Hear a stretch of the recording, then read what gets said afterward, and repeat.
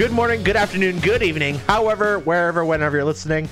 This is the Root for Wisconsin show, episode 71, and we're coming at you from the Mean Your True Value and Riverwood Gallery studio in De Pere, Wisconsin.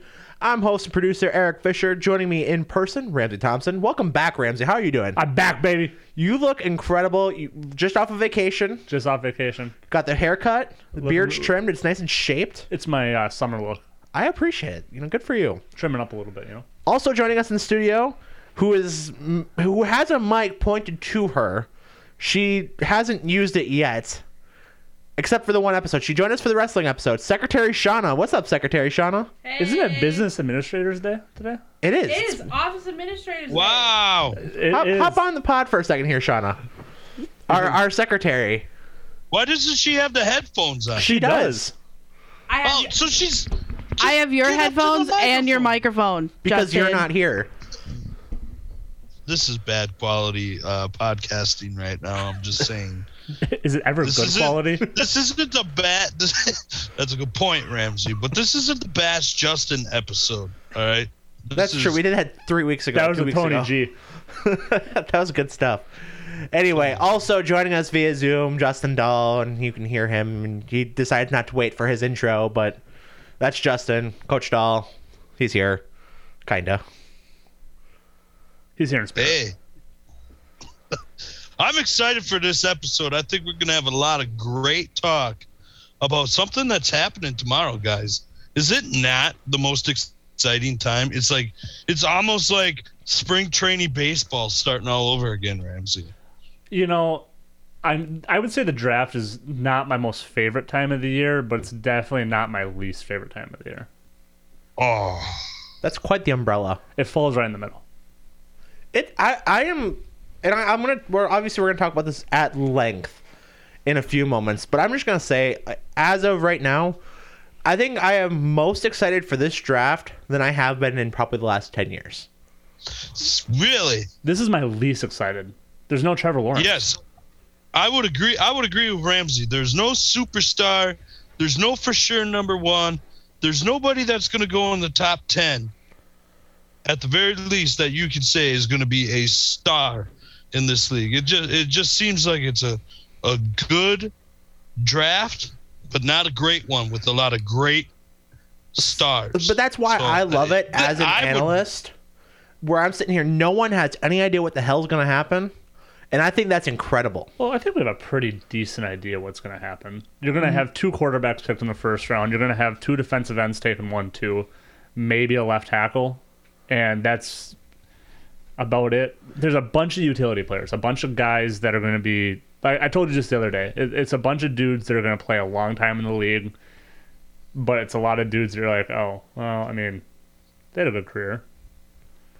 I think that's a pretty fair assessment, to be honest with you. Yeah, like I said, I don't disagree with the assessments. I definitely can appreciate those takes on it, but like I said, I think that's why I like it, because it could be anything. We could have these wild rushes at different positions based on how the draft board falls. We have a pretty decent idea of what teams need, but there's also not, like you said, there's not that home run number one prospect that's a consensus number one that every team wants or every team needs to have.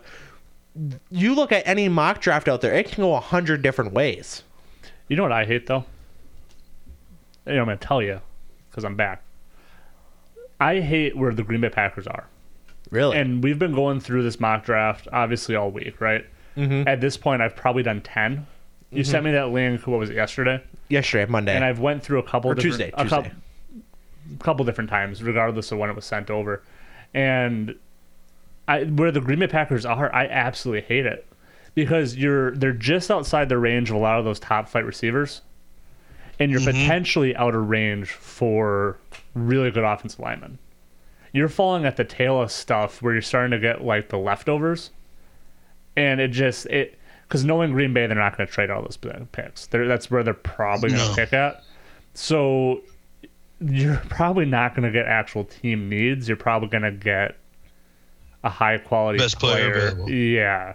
And that's a little bit of a scary spot when you start talking that Green Bay needs offensive line help. I'd say defensive line help, a tight end or two, So receiver help, obviously, maybe another running back. So I mean, you're really talking that it could be a long night for Packer fans.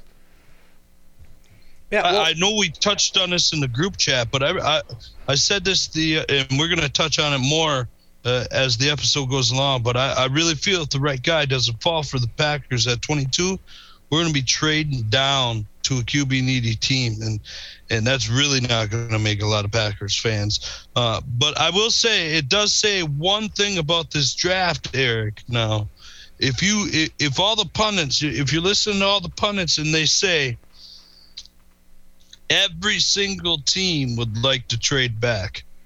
Every single team is talking about, hey, we would like to get more picks. This just seems like a draft where you're going to take as many darts as you can get and throw them at the dartboard and see which one sticks. It's not a surefire go get one kind of draft. So isn't that interesting that they're talking about everyone wants to move back, and it's kind of what's been happening since the last few weeks since I haven't been here, right?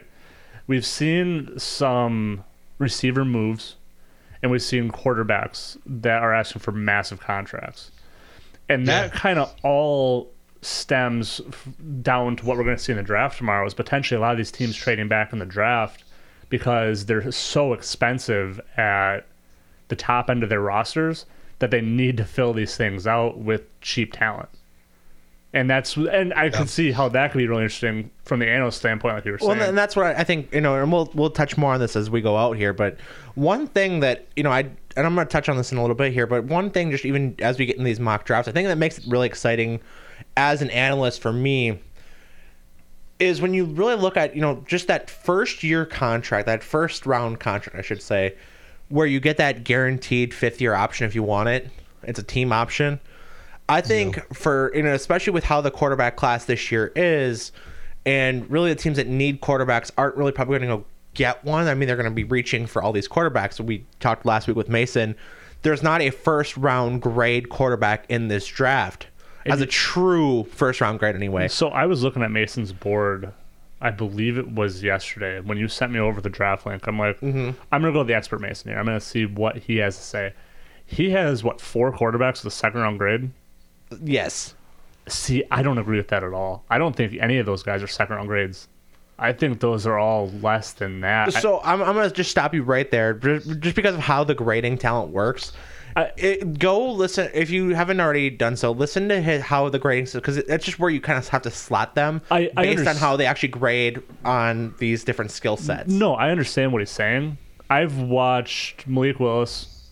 I've watched Desmond Ritter, Kenny Pickett. I've watched these guys in college, and the difference in talent year to year, those guys aren't close to what Trevor Lawrence was doing. Those guys weren't close to even what Justin's guy Mac Jones was doing. And Mac Jones was a second-round talent. And I don't think any of the guys that are coming out this year are where Mac Jones was last year. And I understand that's how the grading system works. But I personally don't see that.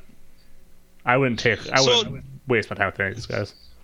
Yeah, so just off the cuff here, by either of you guys, wouldn't you think, with that being said, wouldn't you think that one of these QB needy teams, a Carolina, Seattle, maybe a Pittsburgh, would be willing to trade a second this year and a third next year, or a second this year and a fourth next year, or vice versa, fourth, and then put it on some contingency about how much playing time that draft pick next year goes, that they would be willing to trade for Jordan Love? I think so. I mean, I think that makes his value really interesting.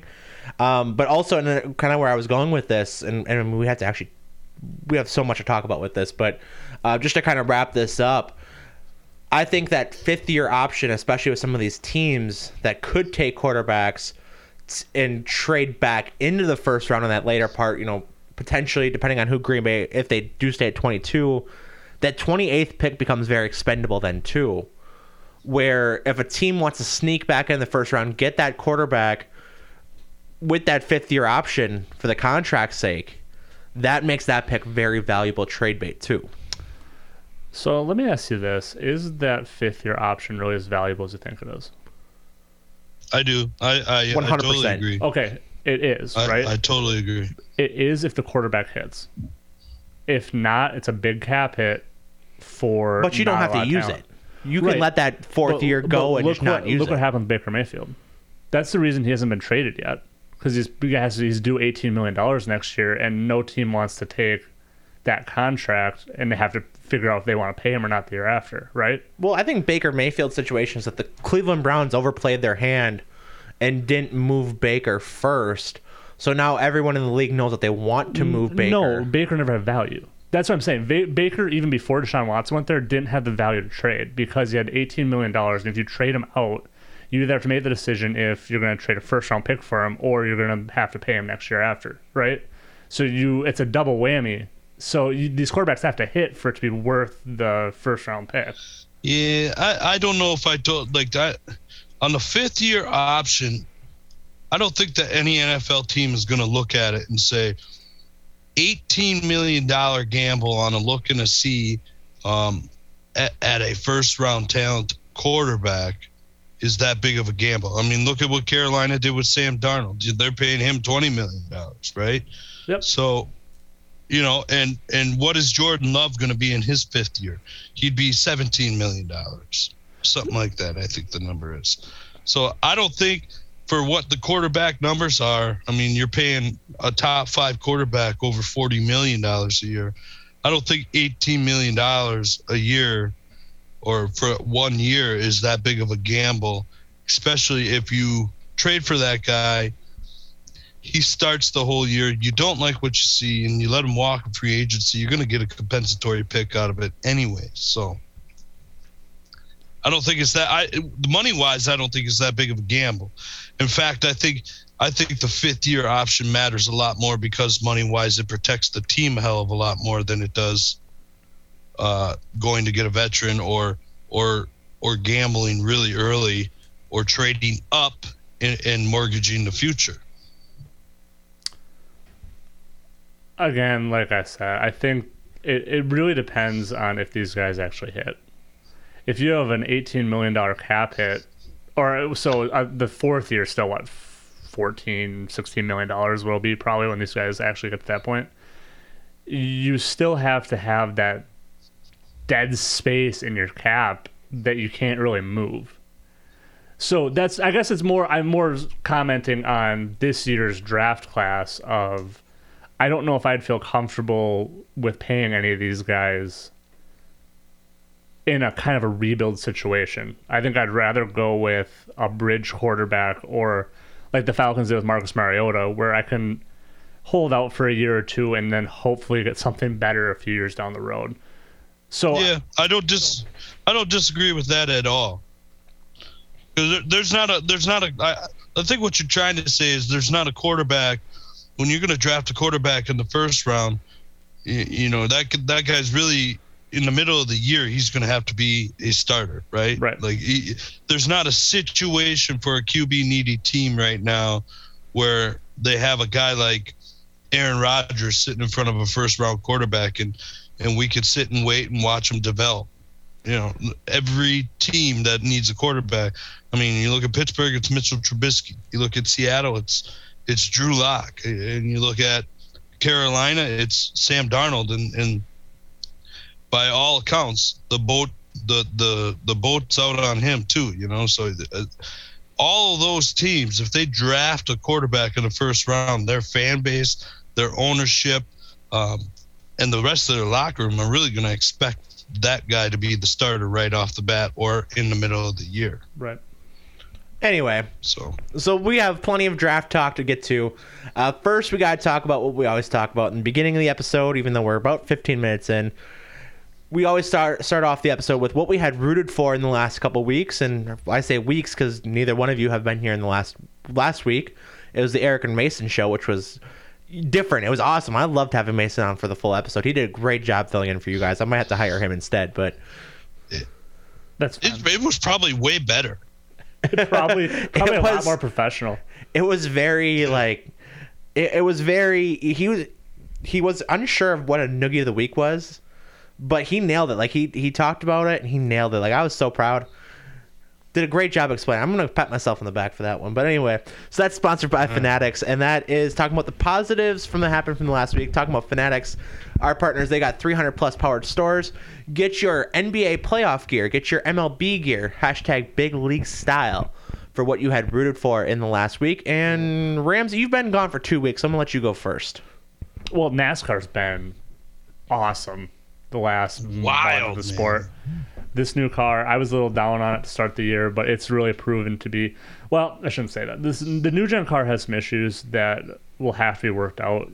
And honestly, the short track package that they've had the last few weeks has not been great. I'm trying to remember, when was the last race I was here? I think we were going into Richmond was the last time I was here. I believe so, yeah. Richmond was kind of a bad race. Martinsville was probably one of the worst Martinsville races in a decade. And Bristol Dirt was really good, and obviously Talladega's Talladega.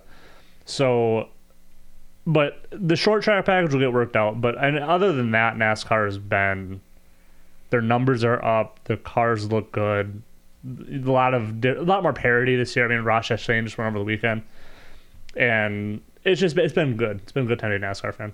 Now, I'm gonna ask you, since you weren't here last week, Bristol Dirt, you had gone year 1. Yes, sir. You went back year 2. Correct. Better, worse? Bristol Dirt was a lot better this year than year 1. Year 1, so where Bristol is, it's literally in a bowl. Like when the sun shines in there, it's just all in direct sun almost the entire time. So there's a lot more dust this year.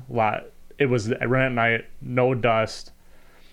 I don't really get the calls that they made with red flagging the race. It was pretty much raining that way the entire night. Like, it never really, it picked up a little bit, but it never really got, it was standard. It wasn't... Right. It wasn't, really hard rain and then stopped. It was, sprinkling, misting the entire time we were there. So, I don't know. It was a really good race, though. Obviously, we're sitting right at the start and finish line. If you haven't been to Bristol, that's a great place to take non-NASCAR fan, because you can watch the entire track from where you sit. So there's always something going on. There's always someone you can look at. There's always something to do. So excellent race, excellent venue. So I got one question for you, Ramsay. Yes, sir. You in favor of the Sunday night race or the Saturday night race? I would have ran it on Saturday, and that was... So when we were out there, we were actually staying in North Carolina, and on Friday we got in, and we're like, it's literally going to rain all day Sunday. Why not run it Saturday night? And I've always been a big fan of Saturday night short track. Sunday night's kind of a weird night, especially with Easter. It's kind of right. I don't know. I would have run it Saturday if it was me. I agree. I also agree. It did great. Didn't it get 4 million viewers or something like that? Yes, it was the biggest Bristol race since 2019, I believe, of any sort. I thought it was the largest NASCAR race since 2017 of any sort. I believe that was Talladega this past weekend. Oh, okay. I stand corrected. I don't know. Still. I know it was the biggest Bristol race they've done in a long time, and it was. Even that speaks volumes with how well, what you just said, with how well the car is doing. I mean, the racing is a lot better, and the fans are saying it's a lot better by tuning in. And especially it's a better road course car, obviously. And I don't necessarily know if that's good or bad, but it's definitely a better road course car. And it's better for the Bristol Dirt race. The car itself handled a lot better. I think they're going to make some more modifications for next year. It's a really good experience, and especially when you do something a little different. I don't think dirt should come back any more than it is. It should be a one-off night. I don't even know if it should be a points-paying race, to be honest. I think that they should kind of go back to what they were doing in 2009, 2010, Dash for Cash or something, when they were doing a charity race, and they did donate out to St. Jude's with Eldora races back in the day. Yeah, I think they should do something like that instead of it being a points-paying race. But people turned out... I know it looked kind of empty, but I bet you there was probably 60 or 70,000 people there. Wow. I mean, Bristol holds 140,000. So I would say it was... It's amazing. I would say it was more than half full. So if you think about that just in aspect of Lambeau, it was a Lambeau Field home game. That's how many people were there. So, and that's on a Sunday night on Easter. Right. So that's pretty impressive. Justin, your root for the last week and a half, 2 weeks, whatever. Well, my root for is I thought that after Chris Middleton went down, things were going to be pretty bleak for the Bucks since Middleton had such a great playoffs last year, but he's really not that good. I wouldn't say that, but I'm just saying that they really figured it out. Budenholzer really figured this out with how to play these guys the right amount of minutes, and with Grayson Allen stepping up the way he has, the Bucks are going to end up finishing this one tonight if they stop goofing around here. But I think the Bucks, the way they have turned the corner about the Middleton injury, and they're going to get him some time off, and let's hope he can at some point return next series. I think that's a little far-fetched from what they're saying, but the way they turned around and kind of figured this out, and I said at the beginning of the series this was either going to be a sweep or they're going to get it in 5 games, and it looks like they're going to get it in 5 games tonight. So maybe I'm rooting for myself. That's fair. Grayson Allen has been incredible in this series, and I had tweeted out when they signed him it was almost a guaranteed repeat. I don't want to jinx anything, knock on wood here, but I have loved the addition of Grayson Allen. He's been such an important part of the team this year. Back-to-back 25-plus point games in these crucial games without Chris Middleton. Mm-hmm. And really, huge. And the defensive presence, so much better than what they had in the combination of like Bryn Forbes last year, and I can't even remember, Sam Merrill, I think, was kind of the other piece that they were kind of hoping. They got 2 for 1 with him. And we've even seen Playoff Pat stepping back up in the Playoff Pat role.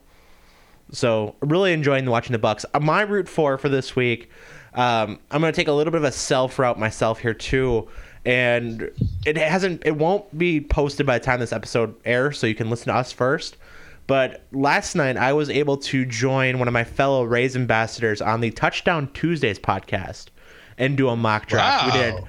We did a 2-round mock draft of the whole draft, and definitely recommend looking that show up once you're done listening to this one, and listen to us talk about the different ways we see all 32 teams going in the first 2 rounds of the draft. So it was a really fun experience. I have never done a mock draft before this year. I know we've done quite a few of them on our Facebook and Instagram pages and Twitter page, but a 2-round mock draft where 4 of us picked for all 64 picks. I mean, we switched off, so I think I had whatever 4 divided by, so 26 picks I had, whatever 4 divided by 64 is. You're looking at me. I was looking at the teacher in the room. I don't have enough toes. I was looking 16, so not 64. God, I you 6, are what I bad. say? 26? I said, yeah. God, you are dumb. Did you go to Jillett? I did. That was a Jill math pulling through. Thanks. That's why we have a teacher in the room. I was testing her. She's applying for jobs. She just has to watch us, make sure we don't get in trouble. Exactly. She's going to give me detention. I know for sure. I have another root for. Okay, let's hear it. Did you guys watch Tyson Fury on Saturday morning? Did not, no. Oh, my God. Not, but I heard about it. Tyson Fury, supposedly that was his last fight. That was his last fight, allegedly. Just one of the cleanest knockouts I've ever seen in my life. Allegedly. He was knocked out. That wasn't allegedly. That was a Jake Paul dive. No. The guy didn't even see it. It was Tyson Fury. So can you explain to me? So because I know that there's a lot of there's a little bit of controversy about they're saying that it was an illegal knockout or whatever. What the hell is that all about? I don't know. Tyson Fury knocked the fucking dude out. Like there was nothing illegal about that. The guy, and it was the first uppercut that Tyson Fury did the entire fight. Really? And just caught dude just napping. And all of a sudden, it was so fast that I didn't see it live. Like, I was watching the fight, obviously, and then I'm like, dude just fell over. I'm like, what happened? Then they show the replay of this uppercut and just barely hits his jaw and just knocks Glass. him out. Oh, it was. Down. I hope that's Tyson Fury's last fight. I love watching Tyson Fury. Tyson Fury is probably one of my all-time favorite athletes, but there's probably not a better way to go out than what he just did. So, hats off to Tyson Fury. Wonderful fight. Sold out Wembley. It was a really special event. So, I'm disappointed you guys did not watch Tyson Fury on Saturday. I'm just watching it right now. Looks like it just glazed him. I know, just caught him just per. It was Tyson Fury for being that big of a dude. He is so fast. I love Tyson Fury for that reason. Tyson Fury gives us little heavier set white dudes some hope. The dad bod white guys. Yeah. Do you think he fights Francis Ngannou? No, I think he's done. I truly think, and I think especially looking back, hindsight's always 20/20. So he's going to have a couple days to reflect on this. I don't think that is. He should be done. I think that was the perfect storybook ending in his home country. He's young. I get it, but what else does he have to do? He's 33. Make money, man. But there's no one else. You can buy Twitter. There's no one else in the heavyweight division that he really needs to fight anymore. I mean, that's just the unfortunate fact about it is that, and kind of the unfortunate part of where boxing is currently, there's only so many big draws, especially when you get to those heavyweight guys, that Tyson Fury's kind of ran through them all. And, I mean, at the end of the day, I don't think he's just going to take some rematch just to take a rematch. So, I don't know. I hope he's done. I hope that was the perfect way to end it. I mean, selfishly, I hope he fights more. I love watching Tyson Fury. He's an excellent defensive fighter, and especially in these last about 5 fights, he's really become more of... He's brought a lot more offense to these boxing matches, but it was just the perfect way to end it. So I hope that he just kind of rides off in the sunset, and I think he has 3 sons that he talks about training, so maybe we'll get some more very large white men punching people. I love that. All right, so from the positives to the negatives, we give our Tyler Hero Noogie of the Week. And Ramsay, I'll let you lead this one off again. Oh, I got a couple. All right, let's hear them. So first off is NBA MVP voters not voting Giannis as MVP. You guys are a bunch of clowns. Nikola Jokic is going to get bounced in the first round.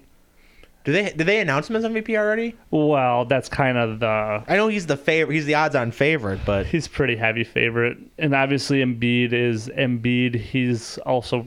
potentially could get bounced in the first round. If we're talking truly valuable, Jokic is not the most valuable player. Giannis Antetokounmpo is the most valuable player in the league right now. Yeah, I don't think he's the most valuable player on his team. Jokic? I think that them not having Murray, the point guard, is more. Yeah, I agree. Jokic, I don't get Jokic. I've watched him play a handful of times now, and every time I watch him, I'm like, this is what we're talking about. He's like a worse version of LeBron. Yeah. Like, he's a much heavier, slower version of LeBron. So I'm like, if we're going to give this dude the MVP, LeBron should have won the last 10. Like, I get that there's a little bit of LeBron fatigue, but, I mean, Giannis is better in every aspect. There's maybe Jokic is a better shooter. Maybe. My other nugget of the week would be Kyrie Irving. What an absolute clown. Decides to sit out half the season and then blames chemistry for not working. And it's like, Kyrie, you didn't play all year. You wonder why there's no chemistry with you and Kevin Durant. It's because you can't play. You don't play defense. You are he's probably one of the best small ball finishers of all time. I'm gonna just defend Kyrie, not for any reason, but I'm just gonna say it necessarily wasn't his choice to not play most. I mean, I know he could have done something. No. It was 100% his choice. If I'm where you stand on the vaccine status, that doesn't. I don't care. But if it's part of your job requirement and you choose, hey, I'm just gonna step out and not do that, that's 100% your choice, regardless of. Yeah. If you don't, I'll concede that. If you don't want to get the vaccine, that's fine. But then sit out. If you want to get the vaccine, then play. Like, I don't care where you stand on that. but that's your choice. No, I'll concede that. And then you can't go and kind of bash everybody else on the team because you didn't play all year. Like, that's not on them that you weren't the one that was showing up and you were the one that was taking just leaves of absences and, you know, showing up to sitting courtside for home games and just kind of being a distraction and a head case all season.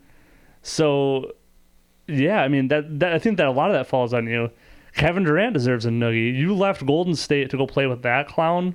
Like, you chose Kyrie Irving and Steve Nash over Steph Curry and Steve Kerr. You probably deserve a noogie too. And then you're going to talk about how you guys are going to fix the roster next year. And you guys both left better situations to go play with each other, but both you were head cases and can't get your shit straight. So, and then you're going to blame everyone else that's why you lost to a better team that just played. They did not give you an easy shot the entire time. Boston outplayed them every single game. So, I don't know. I'm kind of done with Kyrie Irving and Kevin Durant. They're soft and just. I also want to add into that because I'm going to use one of my nuggies here. I'm going to add in Ben Simmons on top of all that too. I was doubling down with you, Eric. That's my noogie too. So you go right on ahead. Ben Simmons is worse than Kyrie for everything you just said. Not as talented. And then when it matters the most, he's faint. I'm never going to accuse a player of faking an injury, but he's riding this back injury that cannot be proven by anything. Do you think the Nets wanted to put him out there though? I think they didn't want to get eliminated in the first round. I think the guy was throwing a hissy fit last year because he couldn't make free throws. So he's now going to claim that he can't play this year due to a suspicious back injury, and the Nets just kind of don't play him. Well, what are they going to do, though? They have him for 3 years after this year. No, I get it. $36 million a pop, too, isn't it? Yeah, and it's all guaranteed, too. 3 guaranteed years. I know. Jeez. But, no, so he shows up to these games caring more about what his outfit is than the teammates and the team around him. Makes this big, look at me vibe to him. Which Jenner was he with, Shawna? The good Ben one. Simmons. No, the bad one. Kylie? No. Okay, you get in on that. But he got the whole Jenner Kardashian vibe with him he too. He was with 818. Yeah, Kendall. Kendall, thank you. But Kendall's a good Kardashian. You watch Is your there mouth one? about Kendall. Yes. Yes. Kendall's the good Slander one. her. Kendall drives a 911 Carrera. You realize that a 90s 911 Carrera only comes with a 6-speed manual? And that car will fucking kill you. And she's got good tequila. And she has 818 tequila, which me and Shauna drank almost an entire bottle of. Anyway. Shawna. Anyway. Good stuff. No way. So he's got Cursed by the Kardashians, and he, like I said, cares more about his outfit for these games. And then in the elimination game, the game he's supposed to play in, no shows, doesn't even come to the arena. Says, "Nah, I'm done." Like, what the hell is that? I love that, somebody went and found an old tweet from him from I think 2018 or 2019, something like that. Never letting my team get swept again. I hate this feeling. Blah, blah, blah. And then actually somebody comments on it. Come to the Nets. You'll never experience it again. And then he did. So my noogie goes to Ben Simmons for just the absolute clown show that was the Brooklyn Nets this season, and just caps it all off. Say what you will about Kyrie's vaccine status. Say what you will about KD being soft, and Steve Nash probably not being the right head or coaching hire. There's a million different red flags with that organization right now, but Ben Simmons was the cherry on top of the whole thing. Did not play a single game for him after they trade James Harden, who's apparently it seemed like he was the only one that actually wanted to be there. You trade him away. And think about that for a second, though. The only guy who actually wanted to be there, you trade him away because he gets pissed off at the organization. Because they're a dumpster fire. And you get a guy who doesn't play for you. Is that dumpster fire of the year worthy? It's definitely the leader. It's got to be the leader in the clubhouse at this point. Well, the Lakers are pretty bad, too. I will put this team... Schefter. I will put this... Schefter? Yeah, Schefter's always up there. We gotta get him on the pod. Yeah, right. he did something he had the thing I didn't even mention it 2 weeks ago, after the passing of Dwayne Haskins, where he got buried for pointing out how bad of a career the guy had when the body was still warm. I don't like the burying of him for that, because he wasn't wrong. The whole thing about Dwayne Haskins was he had questionable decision making, and the dude decides to run across the highway. I mean, you're not wrong, but like I said, just the fact that the day, like I said, the body's probably still warm. And when you put it that way, Ramsay, that's so bad. Can someone That is explain so to me how you bad. get hit on a highway? he was trying to change a tire, wasn't he? Questionable decision making, and then he runs across the highway. R.I.P. That's all I was gonna say on this. I have worse comments I'm thinking of. No disrespect intended, Oh. but let's be honest. You got hit by a car. Like, look both ways. I'm not anyway. But yeah, so he got buried for that. So that's another Schefter. Was bad. Yeah, this has really gone downhill. We've got Kardashians. We've got talking about getting hit by car. All right, I don't know what's going on. Anyway, my other nugget of the week, and I know that neither one of you guys paid attention to this probably, but Angel Hernandez, the baseball umpire. Ugh. That's right, Yeah. Shawna. That's right. Shawnee, that's what you want to say about Angel He's Hernandez? terrible. Angel Hernandez He's has so missed. bad. I believe that I saw the number in the last 7 years. He's missed like 2,600 calls. Yeah, I saw that tweet too. See, you want to know why baseball's the That is worst sport? terrible. Because we quantified how many calls an umpire missed. I mean, That someone took the time to go through and count them all. but when you're that far and above bad, so and he had made a call, I think, on the Friday part of the series over the weekend in Philadelphia Brewers Phillies, where I can't remember what the call was, but as soon as it happened, I was like immediately, that's Angel Hernandez nugget of the week. And that was Friday. Then the whole shit show that happened when he was behind the plate on Sunday, where players from both teams, he had expanded the strike zone. The broadcasters are talking about it. Players are sitting there and just like, dude, that's not even close to it. And in baseball, 2 or 3 inches off the plate is a big deal, especially when you've got the eye, when you're used to that and you're not going to swing at that pitch. And he's sitting there just ringing everybody up, and you're just getting guys like, I mean, for both teams, Andrew McCutchen looking at him like, dude, what the, former MVP. You've got guys from the Phillies, Harper, and then Kyle Schwarber, the one that got his money's worth at the end. Rams, I'm sure you saw the Kyle Schwarber meltdown at the very least, did you? No. So I'll get it up here for you on my phone, but Kyle Schwarber struck out looking on a full count.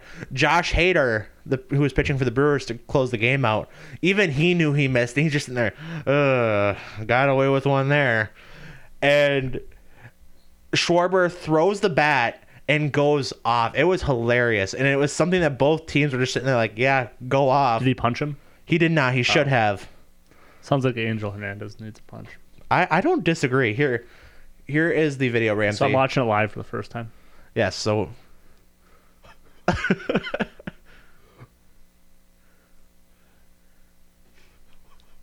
Isn't that awesome? And I'm sure MLB fined him too. I think they did. I don't remember exactly what it was, but clown organization. I don't disagree. And, that's another thing, just something I touched on. So Watching this series, so Brewers, Phillies, Sunday Night Baseball, it's one of the most... It's supposed to be the most watched game of the weekend. Besides maybe the Fox Saturday afternoon game. Just how TV rankings and stuff work. people watch baseball. Ramsay, that's not the discussion we're having. But so one credit to ESPN is that they had Bryce Harper mic'd up the entire game and he was DHing. I bet you that was wonderful. It actually was. And Bryce Harper's entertaining. he was DHing, so he was in the dugout when he wasn't, when the Phillies were in defense. So they got him when the Brewers were batting, when the Phillies were batting. They actually had Willie Adames mic'd up for the Brewers too. Sure. But not like as live. They just had kind of sound bites of him throughout the weekend.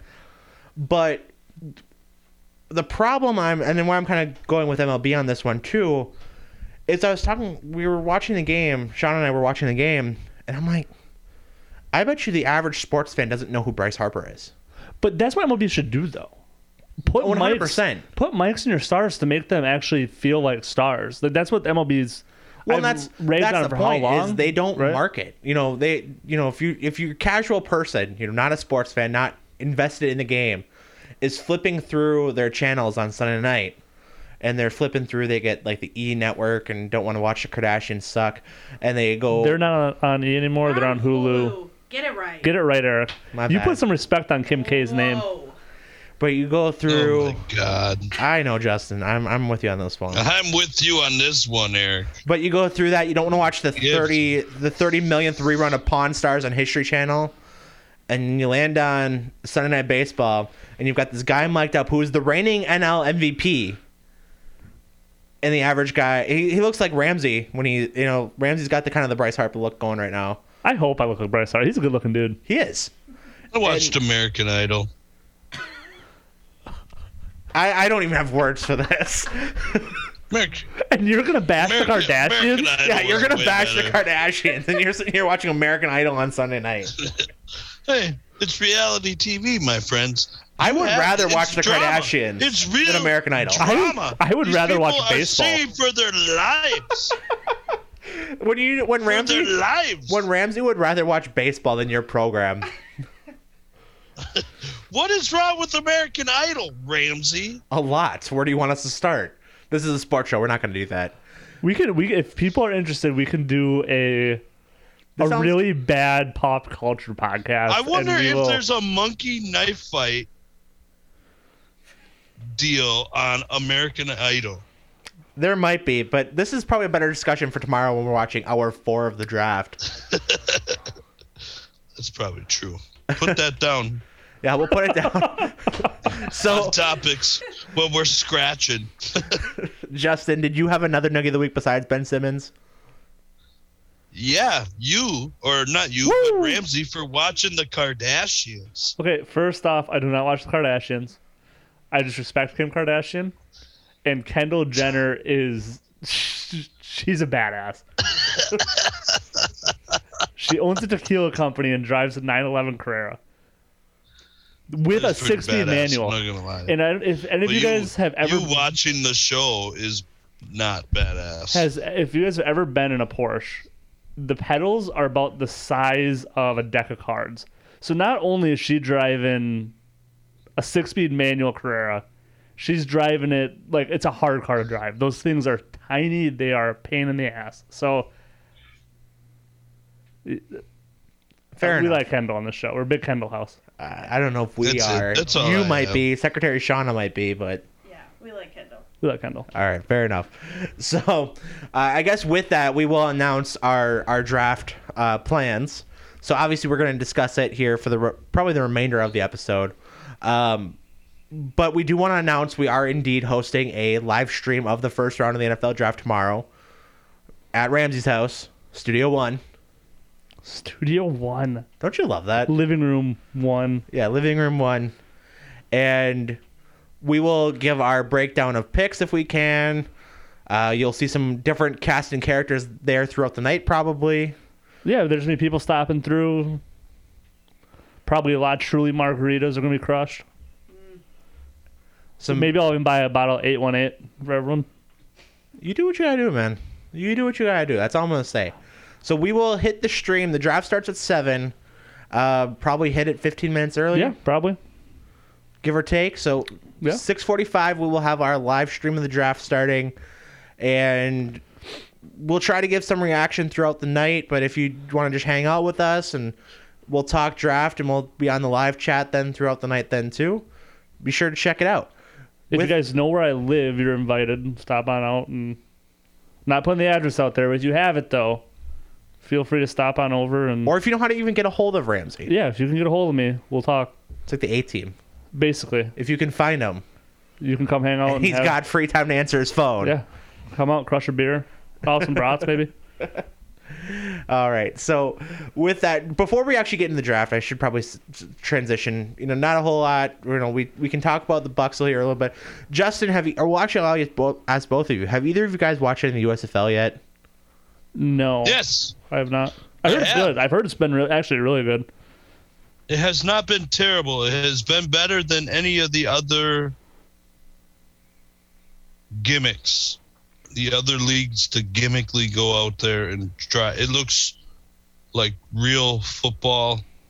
So let me ask you this: is it a gimmick though? Like the XFL was a gimmick, right? The first one, anyway. Even the second one was a gimmick, and what was the other one that was out there? The AAF was a little bit of a AFL. gimmick, right? I don't think the USFL is a gimmick. I think that's a legit franchise. Yes. Is it a franchise? league Yeah. association. See, It's but more legitimate than the fan controlled football league, which, by the way, JM2 throwing touchdowns to Terrell Owens. oh god, I have not watched. I want to. It's the only play I've seen from this season. Last year, I did occasionally go and watch and vote on some plays, but no, JM2 rekindling that competitive spirit, finding Terrell Owens for a touchdown, could not be beat. Throwing dimes. we've touched on this, Eric, with the USFL, but product-wise, I think it's been surprisingly pretty good. With a lot of these guys, you have to be a really big football fan to know who some of these guys are that are playing. There are some names that are recognizable, but the football itself, the coaching itself, the refereeing even in the game, it's all been surprisingly good. How are our Pittsburgh Maulers doing, the unofficial team of this show? Lots of Wisconsin Badgers on that team. I am. I think Who's the Mustangs? I don't know. Is it the Birmingham Mustangs? That sounds about right.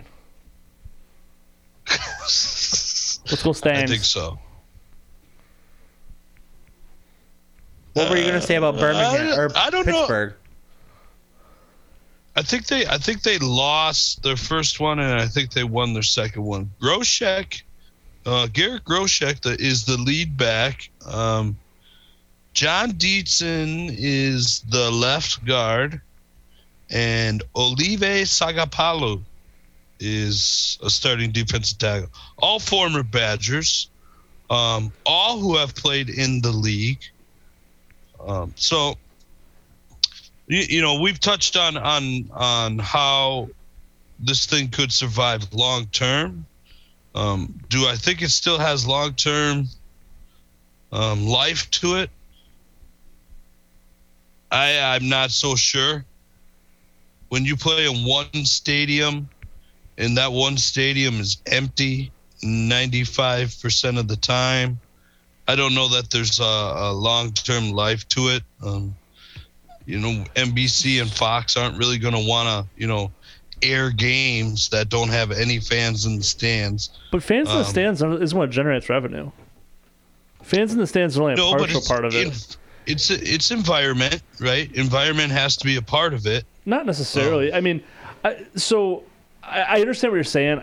I don't necessarily agree that there's not long-term sustainability there, just due to the fact on who's backing it. Fox and NBC. Disney's backing this. It's not like this is Vince McMahon, who doesn't have the resource and funding to fund it for a few years if it's not super successful.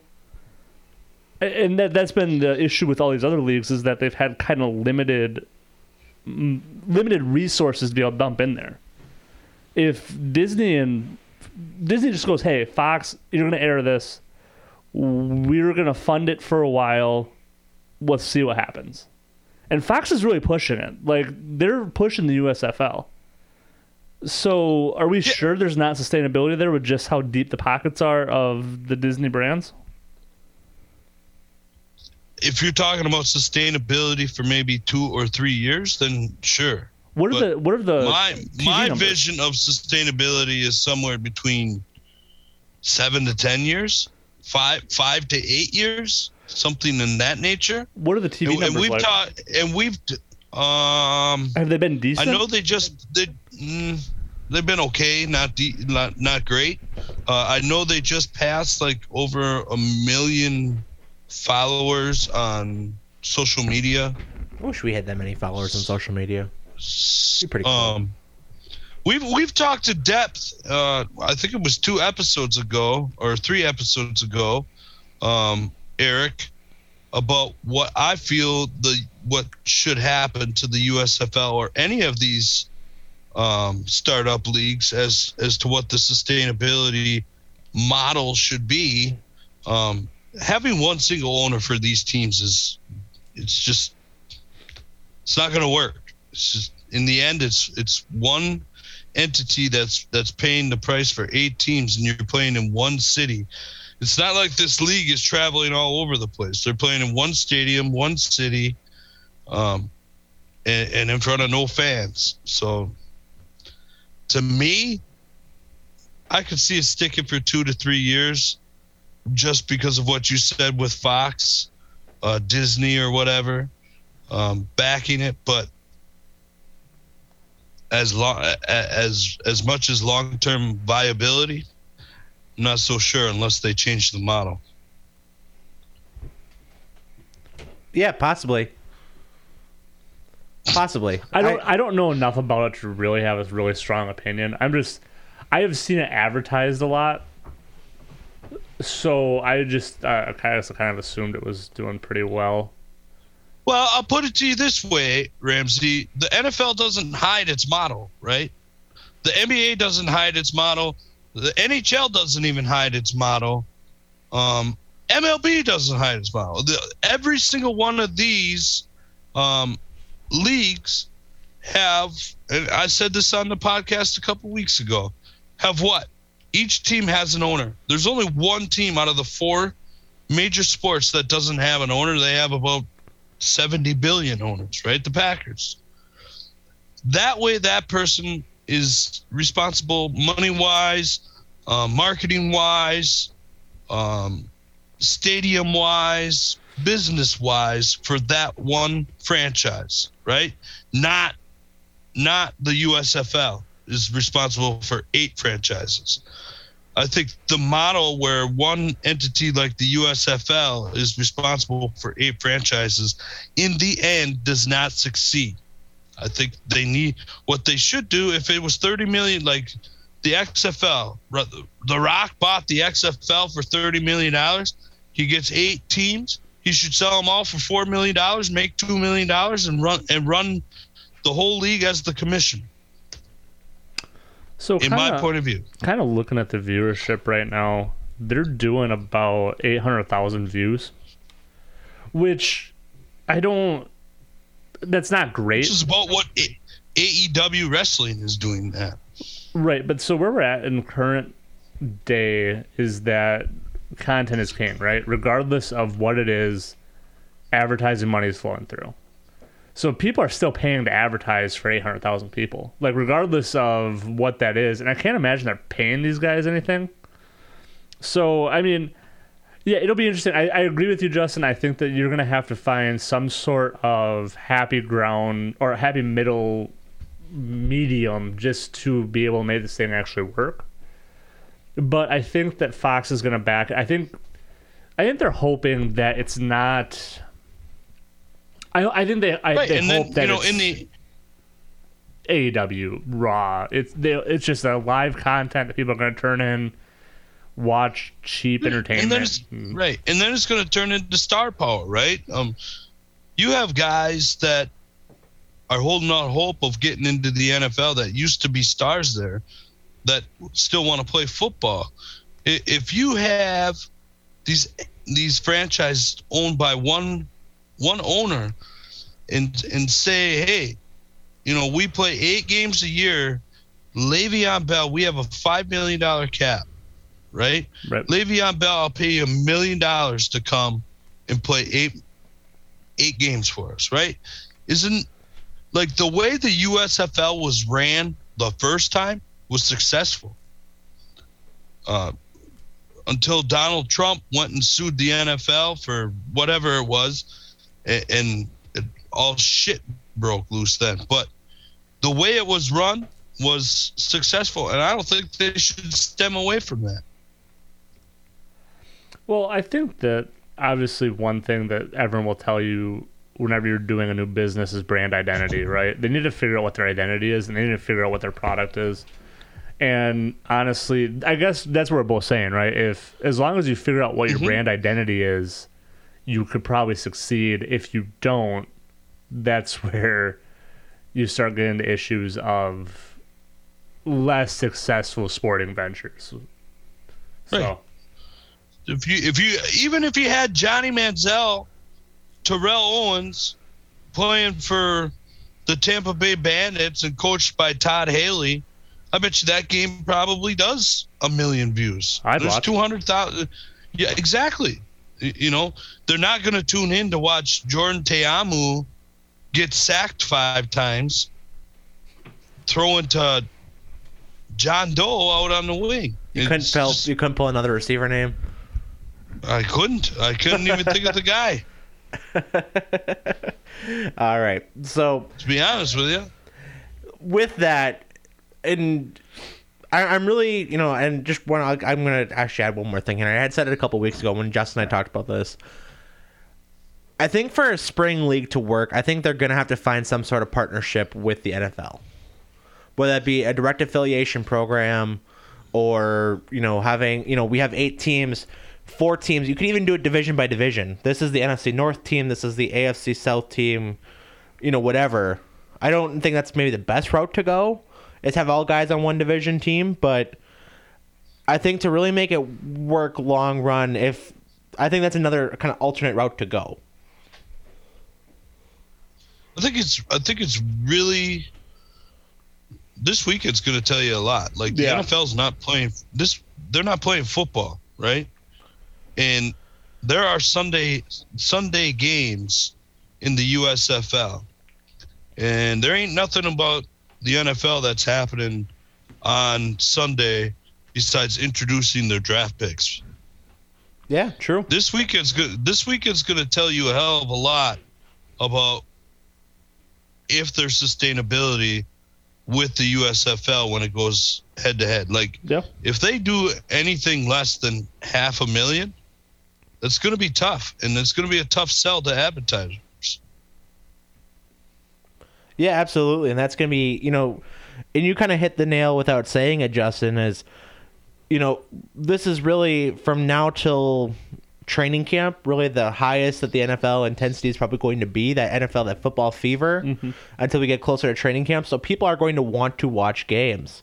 So I think, like you said, there is a lot of pressure to say, okay, Sunday games, I don't know if they do 2 and 2 or 1 and 3, however they do it Saturday versus Sunday, but even that Saturday night game, once the draft is kind of wrapped up Saturday afternoon, really does have a lot of pressure to it. In that 100%. sense. 100%. Is there going to be NFL draft fatigue, and we're not going to watch, these guys that weren't even good enough to be undrafted signees, basically, right? Yeah, no, absolutely. Play on Sunday afternoon. Or is that football fever going to carry over to the weekend? I've heard Brett Favre's going to do some things for about $1 million. Steal from charities? I've heard that. I'm sure he has an itch. Just saying. Allegedly. You put the old gunslinger out there. People will watch. People will tune in. People will tune in. I freaking would. One more Brett Favre game? Are you kidding me? I heard, like I said, he does some dirty things for $1 million. Put Bill Schroeder out on the edge? Hell yeah. All right. NFL draft time. So I know we had talked earlier, kind of some very overshadowing things with it. So, Ramsay, I know you had said that you don't like where the Packers are. So let's start with the positions here. So, I go back and forth. I really do like where the Packers are at 22 anyway. I hate where they were at 28 if they hadn't made the Devontae trade. But at 22, I think that is enough room to possibly go and move up if they need to, or if they feel that they want to. See, I think they have to. Green Bay is going to do one of 2 things. I think they're either going to trade that pick to get an established star or trade up a little bit because, like I said, they kind of need receiver talent or they need offensive line talent. And pretty much all of the somewhat high-end talent is going to go right before they have to pick at 22. I don't think they stay at 22. Wherever they might move back, they might move up, but I don't think 22 is where they're actually going to draft that first pick at. So our buddy Mason, he has made a mock draft where they trade up to 16. With the Saints? Yes. I believe I also made a trade that they trade up with the Saints. Just saying. Me and Mason are the same person. I don't think you are. I have seen you at the same time. Well, Don't think that's even close. you haven't seen us in the same room, have you? I have not, but I've talked to both of you at the same time. Ever seen one of them ventriloquists? I'm this show, man. This show. You're like Walter. Yeah, we got Peanut Ramsay over here. That's probably the most accurate one. But anyway, so he had that. I could see that being the case, especially depending on what route the Saints want to go in the draft. I've personally done a mock draft where they trade 28 for Terry McLaurin, and that's all it takes to get Terry McLaurin. Oof. So I've been thinking about this for a little bit now, and a little bit of Ramsey tangent here. I think Green Bay and Kansas City told you something when they let Tyreek Hill and Devontae Adams go, right? I think they told you that the league is overvaluing receivers. Oh, 100%. And I think that I don't know if I would trade a first-round pick for a receiver at this point. Green Bay told you Devontae is worth 2. And I just have a hard time wrapping my head around the fact that... Do you know what I'm saying? Like, Devontae, No, I do too. I 100% agree with that the league is telling you right now that these teams are overvaluing that position right now. Well, think about the teams that they traded to, right? The Miami Dolphins, Yep. the Las Vegas Raiders, and the Cleveland Browns made a deal for a big-name receiver, right? Yep. What do all three of those teams have in common? Poverty franchises. They've been terrible for years. And so the teams that are trying to be really receiver savvy are the Kansas City Chiefs, the Green Bay Packers, and the Los Angeles Rams. And what have those three teams done for the last decade? Well, the Rams did just go get Odell Beckham Jr. in a Right. trade last year, but But they're not paying him anything. true.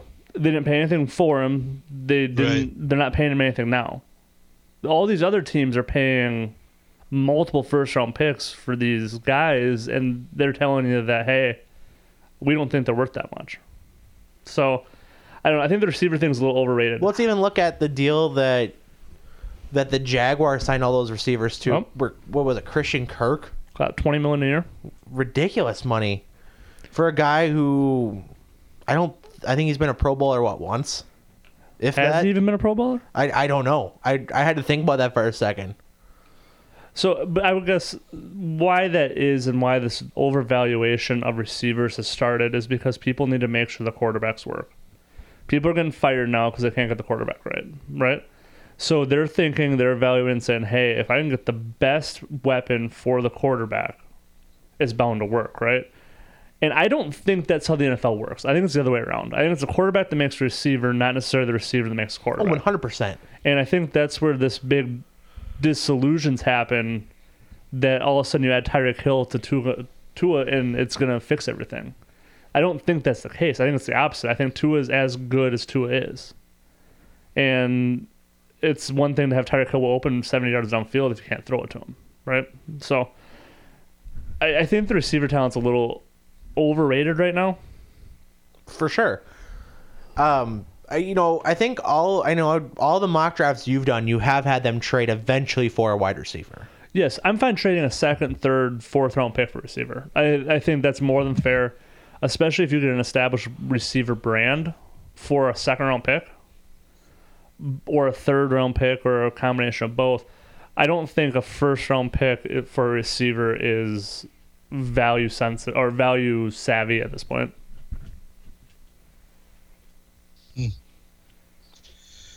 So I am. It sounds like Ramsey. What you said or what you have projected in your mock draft and what you have just said are two opposite ends of the spectrum, right? Like, what did I trade unless for? unless you don't think that they're taking a receiver at 16.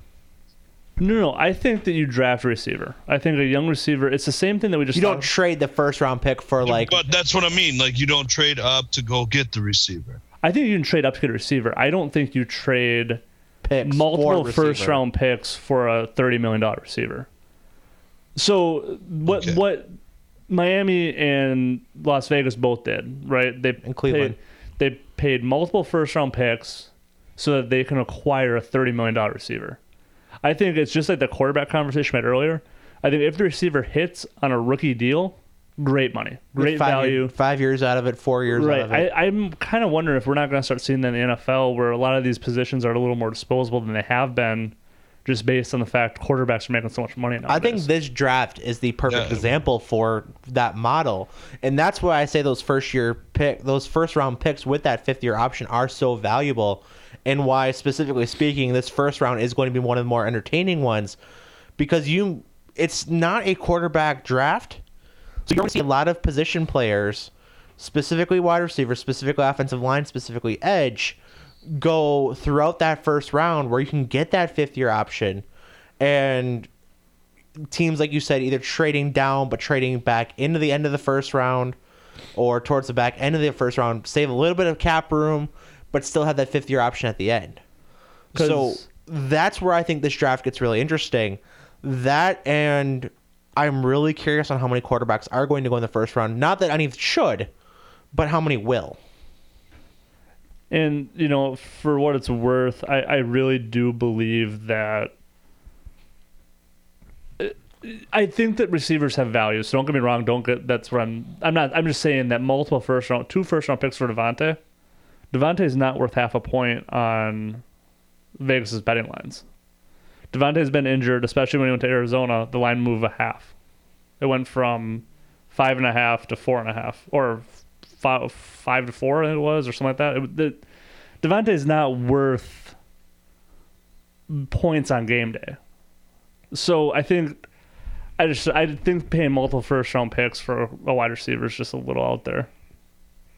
One, especially, the contract that they signed him to, don't get me wrong, I loved Devonta Adams when he was here. Great person in the Green Bay community. One hell of an athlete. Proved all of us wrong because he was. I remember having a conversation we should cut him and keep Jeff Janis and Jared Abbrederis. Right. Incredible career to this point, but I don't think you pay him for 5 years where he's going to be a 35-year-old wide receiver at the end of that contract. Well, and he's been dinged up, right? Devontae's missed time for the last 3-4 years. 3-4 years. He misses 2-3 games, which isn't a big deal. He still gets the numbers. But 2 to 3 games turns to 5 to 6 really fast as you age. Absolutely.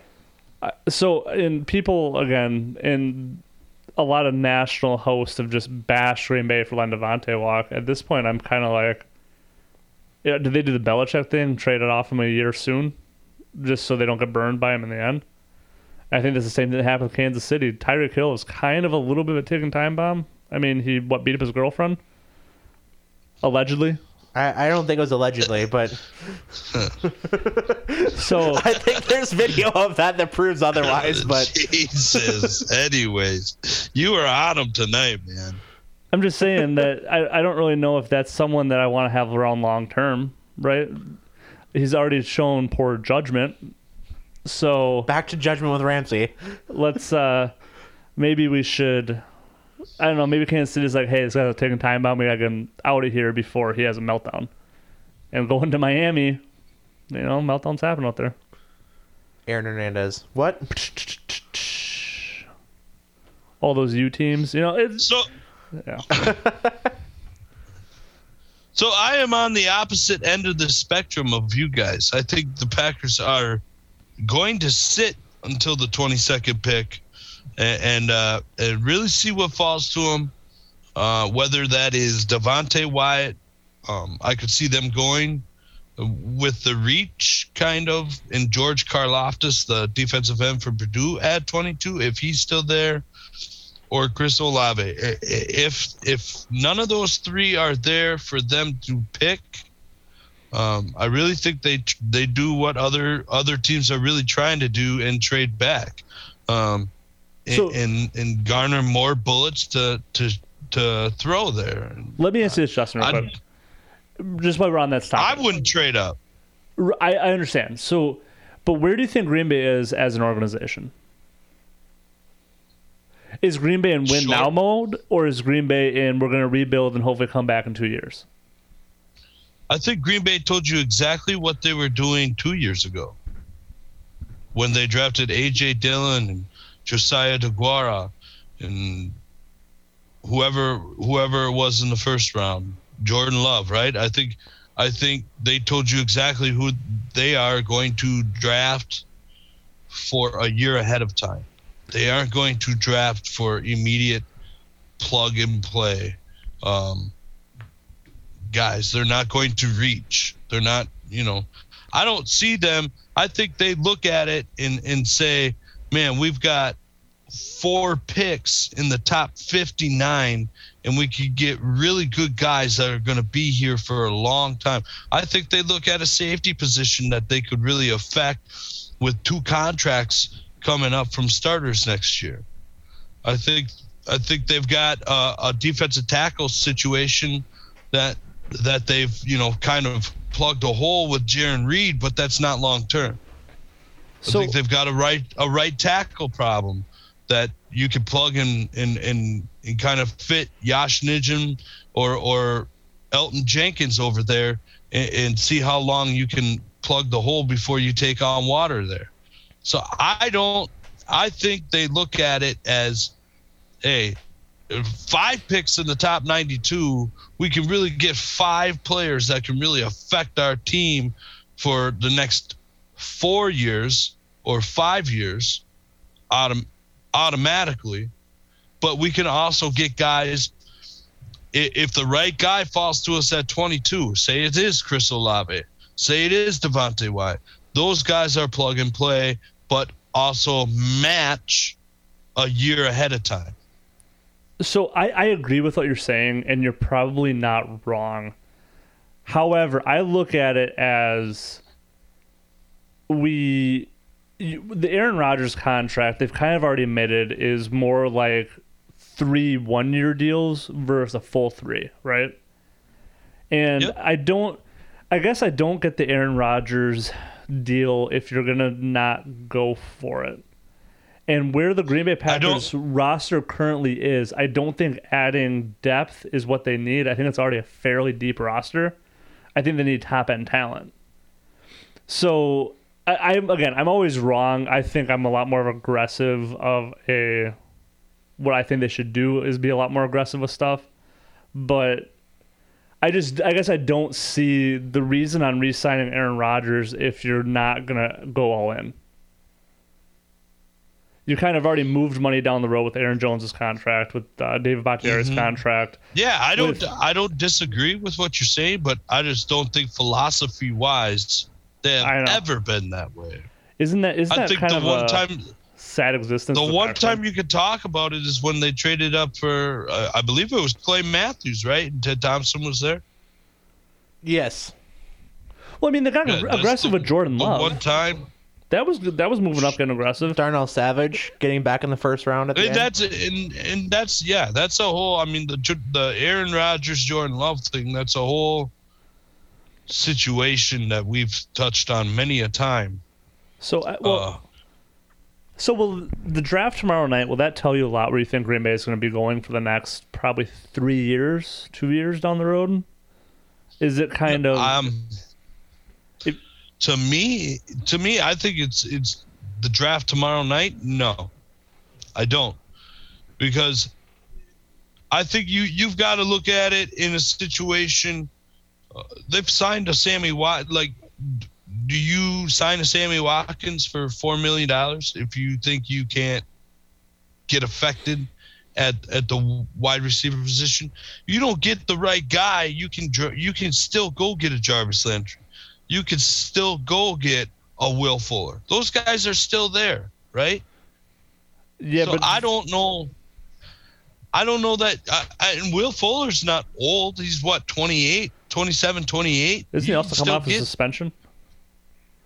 No, he served. He did that 2 years ago. That's when we were going to trade for him, and then got suspended like 2 days later. Yeah. Okay. You go get him on a 1 year flyer. So no, I don't necessarily think that. I think the Packers are fully, and if the right guy drops to us, if Chris Olave drops to us, it is a position of need, and it is a position of a year from now or 2 years from now or 5 years from now, I think they draft Chris Olave, Devontae Wyatt. But I think those are two valued picks right there. Like, I don't this is why the mock drafts that we did, what was that, PFF Pro Football Network Focus, yep. or whatever. I think the big board that they have was kind of skewed. I didn't really think that was. Justin, I agree with you 100%. I think that board is because like I said, I don't think Sky Moore is the 22nd player on a big board, on any team's big board. I don't think that at all. So we'll see. I don't, but to fully answer your question, I think they stay. I think they make all their picks unless the guy doesn't fall. I think they've probably got 5 guys that they really like. We're talking probably 2 or 3 that we don't really know about. 5 guys that they really like at that 22 spot. And if a QB needy team comes up and says, "Hey, we'll offer you this, this, and this," the right price, I think they trade out of it, and I think they make their pick at 28 and really kind of gamble on what they can get in the later rounds. And it's like we said, this isn't a great draft. It's a deeper draft with good talent, not great talent. And it's one of those things where if you, like I said before, throw as many darts as you can and see which ones stick. They've got a lot. They've got a lot of holes that they could plug for the future going forward. No, I'm glad you kind of brought the quarterback needy thing in, because I'm going to go on record. I think they do pick at 22 or maybe trade up to at the highest 16, but I don't even know if that's where they would go. But I'm going to be honest with you, Justin. I think if there is going to be a quarterback run in that first round, I think it happens before 22. I think it happens somewhere between 16, 17, 18, 19. There's a lot of teams right there that need quarterbacks. New Orleans is right there. Pittsburgh's in that Pittsburgh's conversation. in there. You could see a lot of, like I said, a very quick run right there. Because depending on how you feel about what Carolina's going to do at 6, they could take a quarterback early on. And depending on who they take, the consensus guy is probably Kenny Pickett. But a lot of love for Malik Willis right there, too.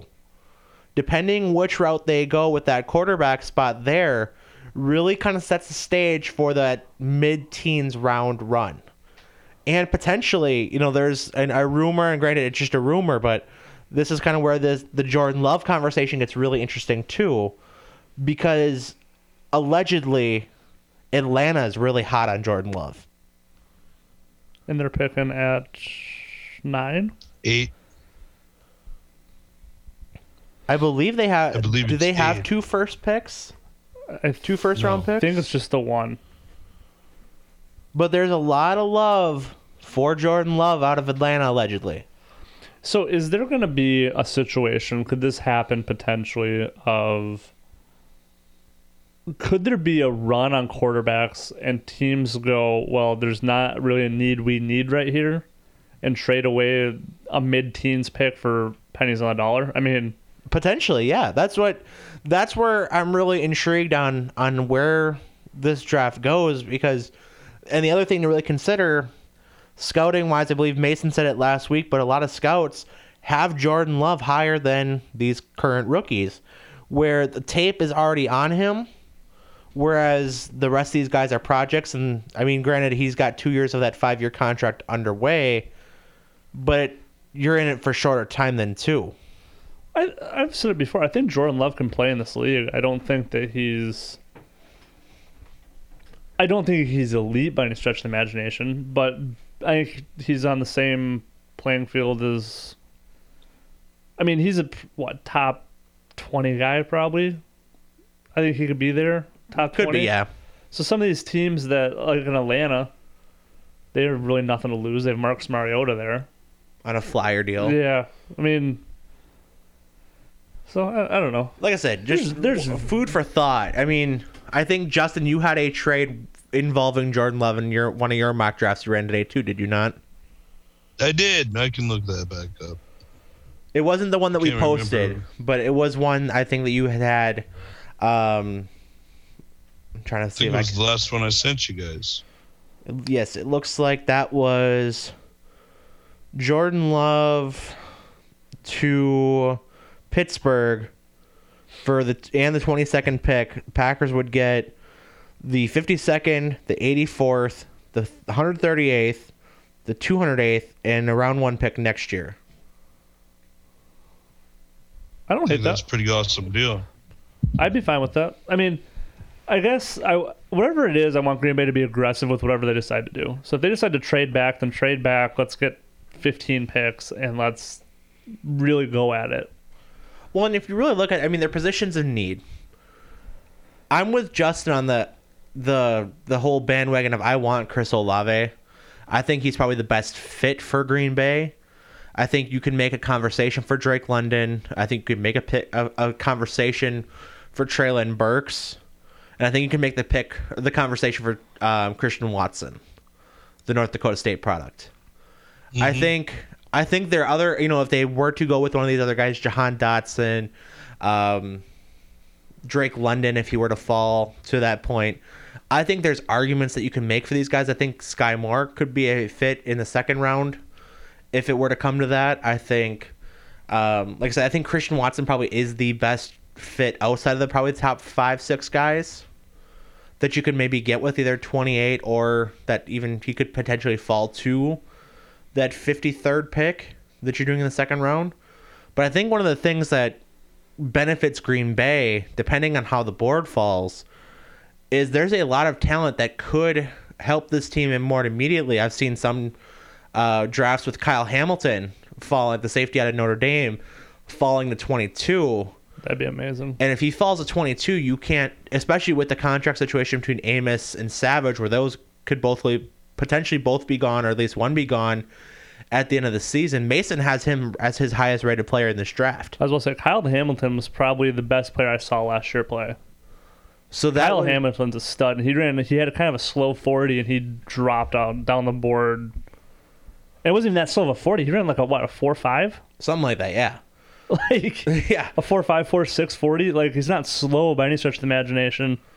But for some reason, he runs a somewhat of a slow 40, and because he was projected originally as top 5 pick. He was projected as like a number 1 type pick, that upper echelon type guy. Now, granted, all the love for the defensive back position now has gone to Sauce Gardner, the corner out of Cincinnati. But either way, I mean, you could like you said, you could realistically see that route go Kyle Hamilton. There's a lot of offensive line help that they could get. I know that I think a couple different mock drafts we've had Bernard Raymond, the product out of Central Michigan, Yeah, he was go to there. Green Bay, and he has incredible value from for at least from Pro Football Focus draft grades anyway. So there's a lot of different options, and for the positions that Green Bay quote unquote needs,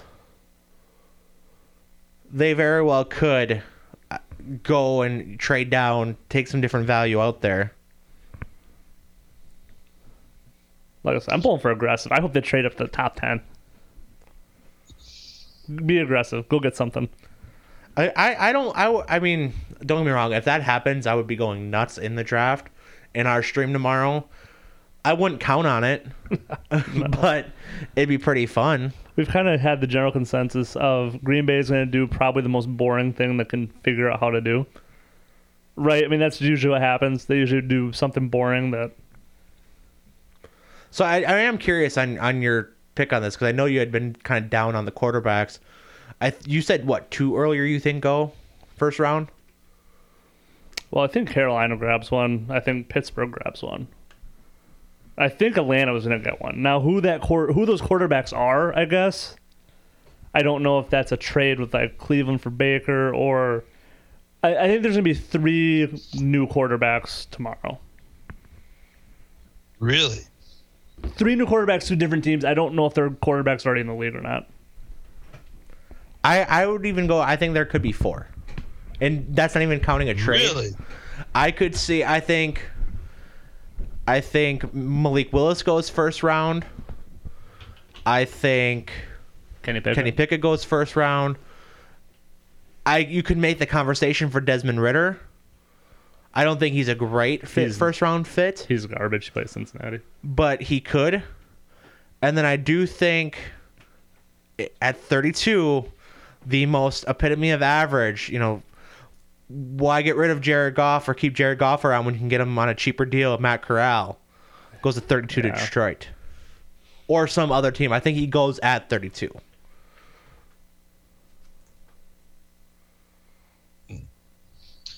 I really think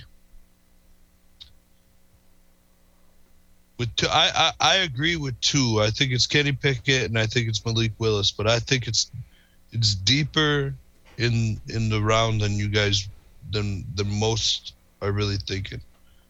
And this is where I think the teams are going to end up trading up to get that 5th-year option on the quarterback. In the latter part, I think one of those teams that you could target is one of Kansas City's picks. Like you said, Eric, Green Bay's 28th pick. But I think Green Bay only does that if they trade back off of the 22nd pick and try to jump and garner more picks. But yeah, Malik Willis and Kenny Pickett, out of all the quarterbacks in the draft, I like Kenny Pickett the most. That's been my forte, is always to go with the guy who's played the most, who's seen it all, and he's played.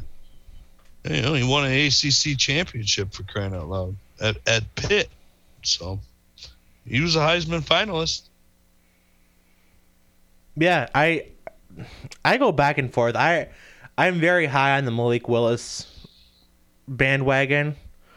I in the mock draft I did last night with the Touchdown Tuesday gang, I actually had him go to New Orleans at 16. I think that'd be a very interesting fit, especially now with them committing Taysom Hill to fully be that H-back, tight end, special teams, wide receiver, basically everything except quarterback.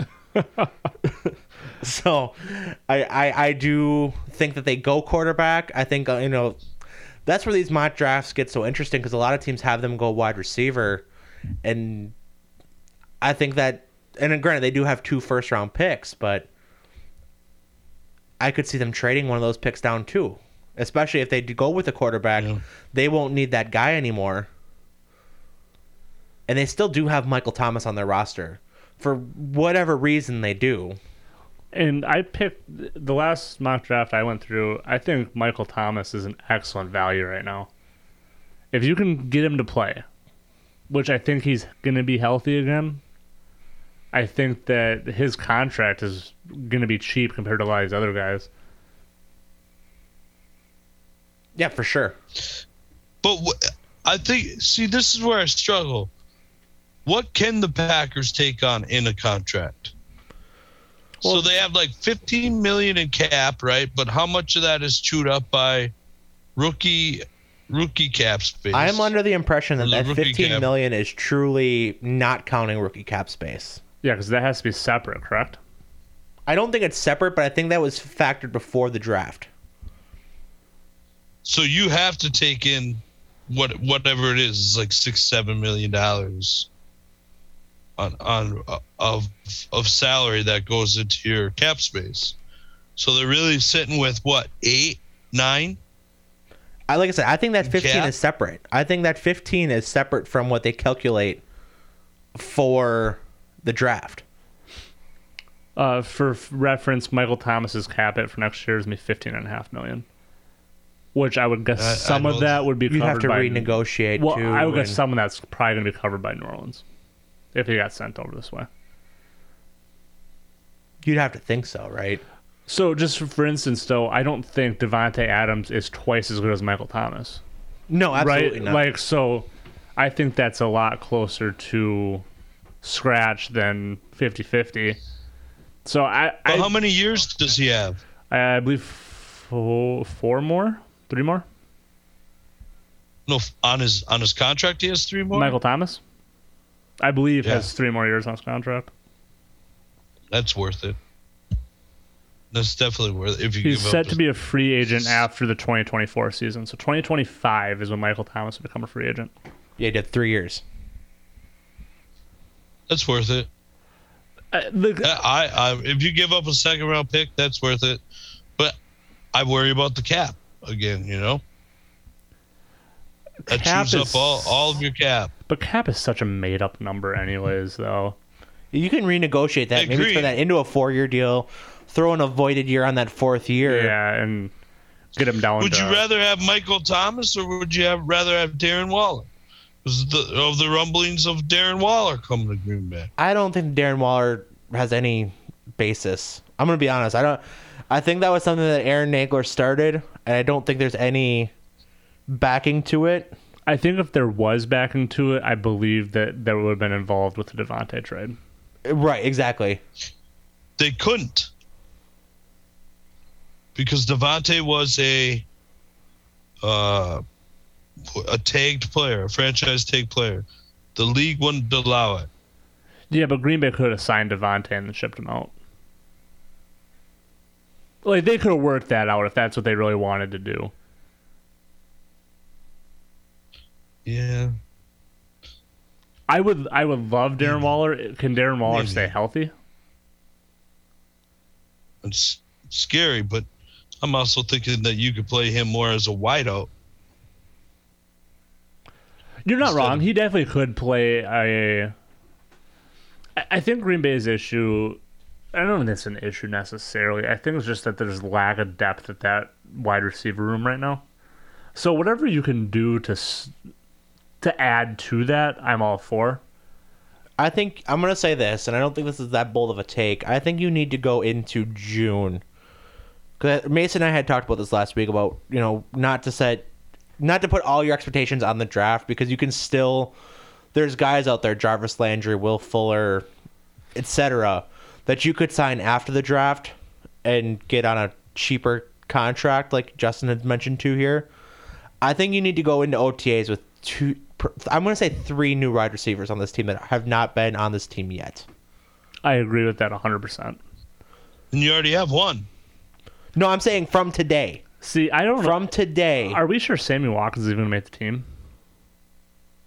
Like, are we sure that's a guaranteed? I mean, he hasn't really done... He's been aggressively average for about 3 years now. It was, when you talk about what he could be as a number 3, right? I think he's number 3 on a good day. Probably closer to number 4. I mean, that's just who he is right now, and that's who we've seen. Now, can he be better than that? I think he can. Do you pay your number $4 million a year? On a championship team, you do. On a championship roster, yes. That's just the reality of what the receivers are nowadays. And isn't that $4 million deal, isn't that pretty voidable, correct? I don't think it's voidable. I think the cap hit and for what the contract counts for, I think it ends up only being like 1 or 2. So I think that's just let's bring him in. I think kick the it tires can and- max out at $4 million if bonuses and incentives are hit.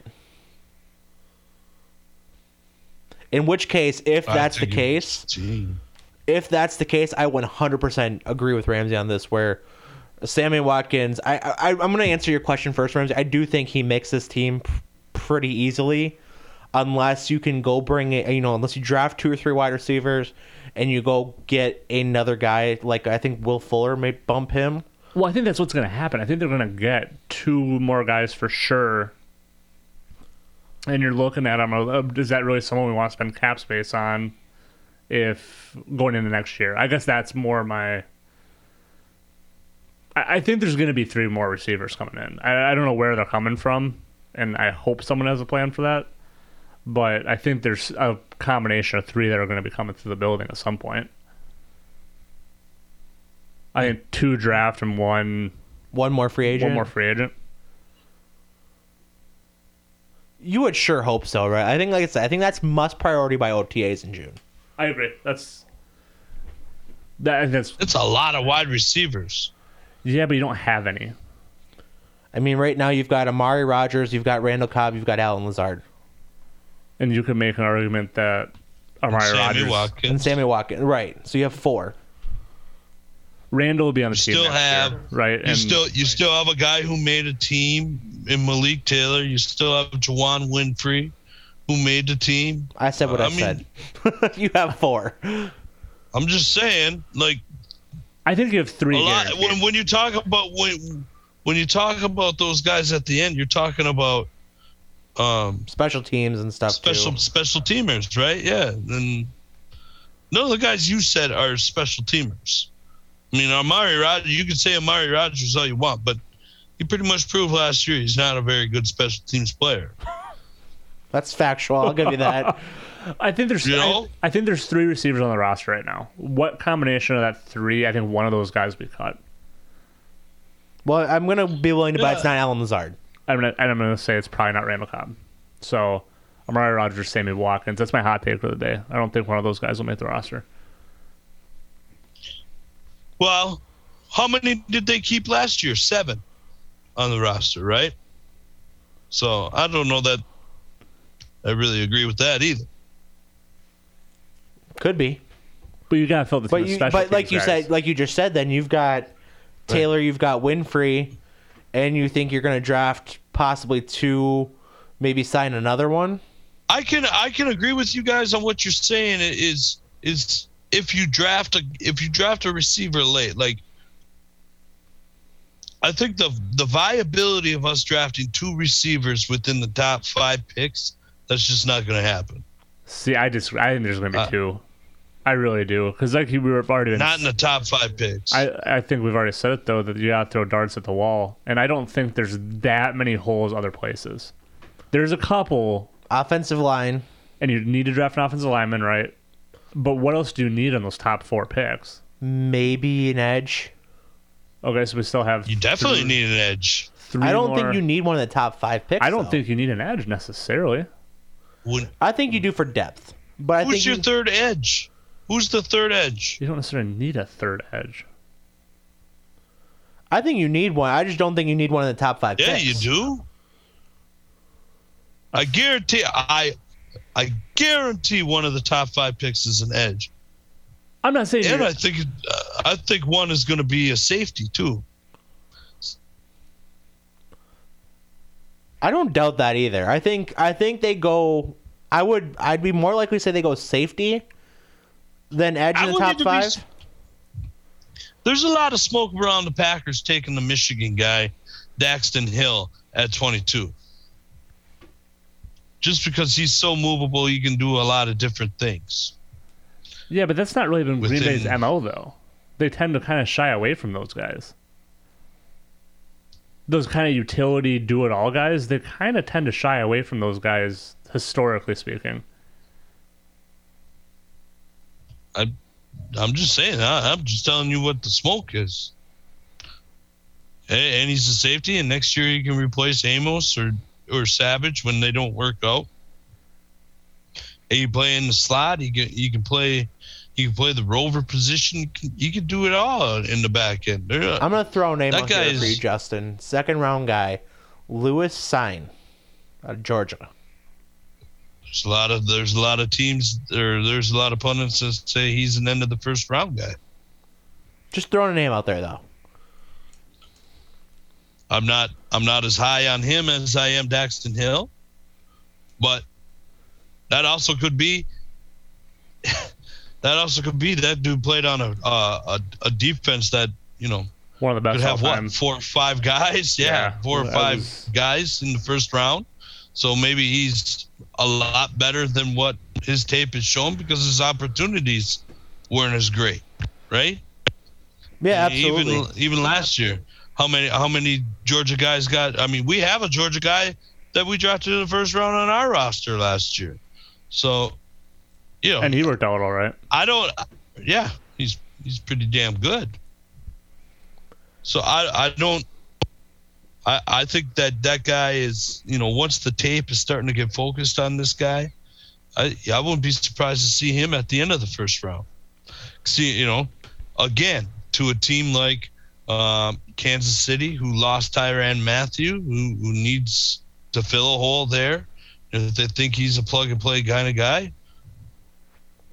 that might be my pick. Now, Justin, I want to go over your mock draft. There's one question mark I had on it, and I know because just on a lot of the drafts that you've had, and I'm not saying this is a bad pick. I'm just curious on your rationale here.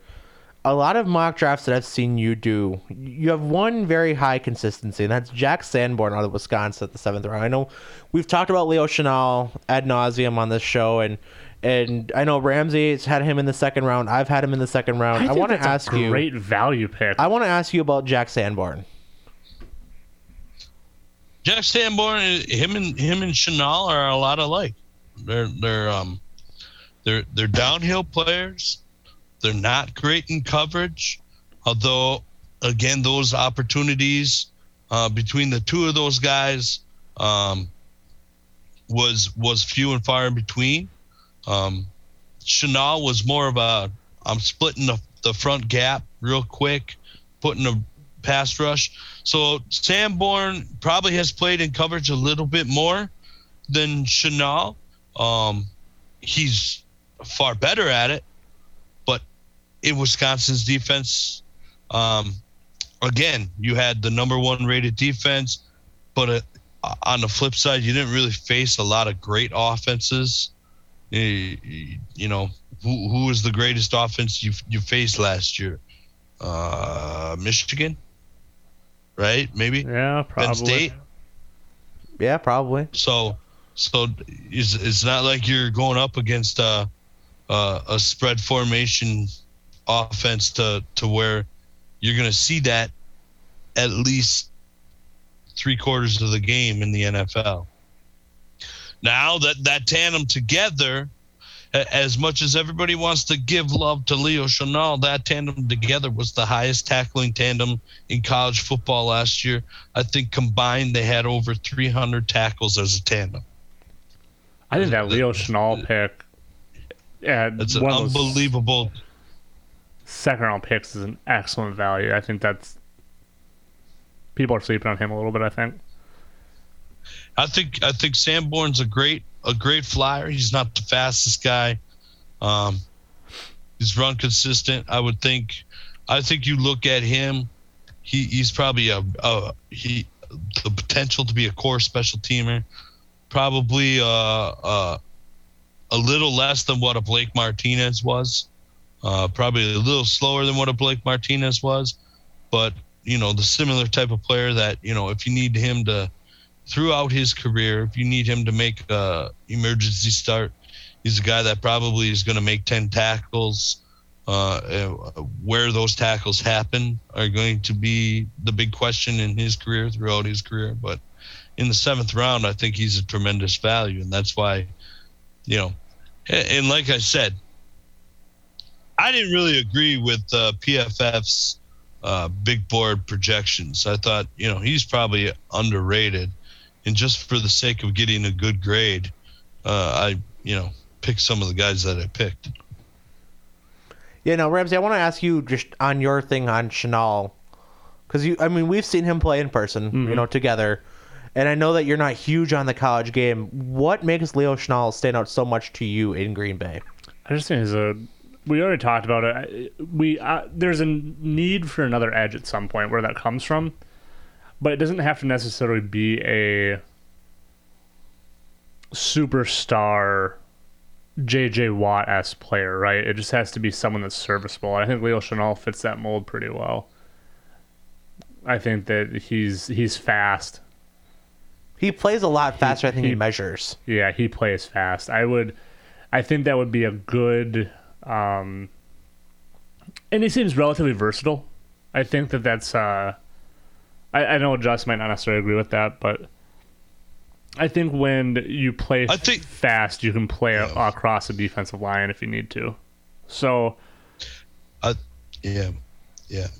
I think you nailed it on the head, really, Ramsay, with versatility. But the versatility that I'm talking about to the versatility that you might be talking about.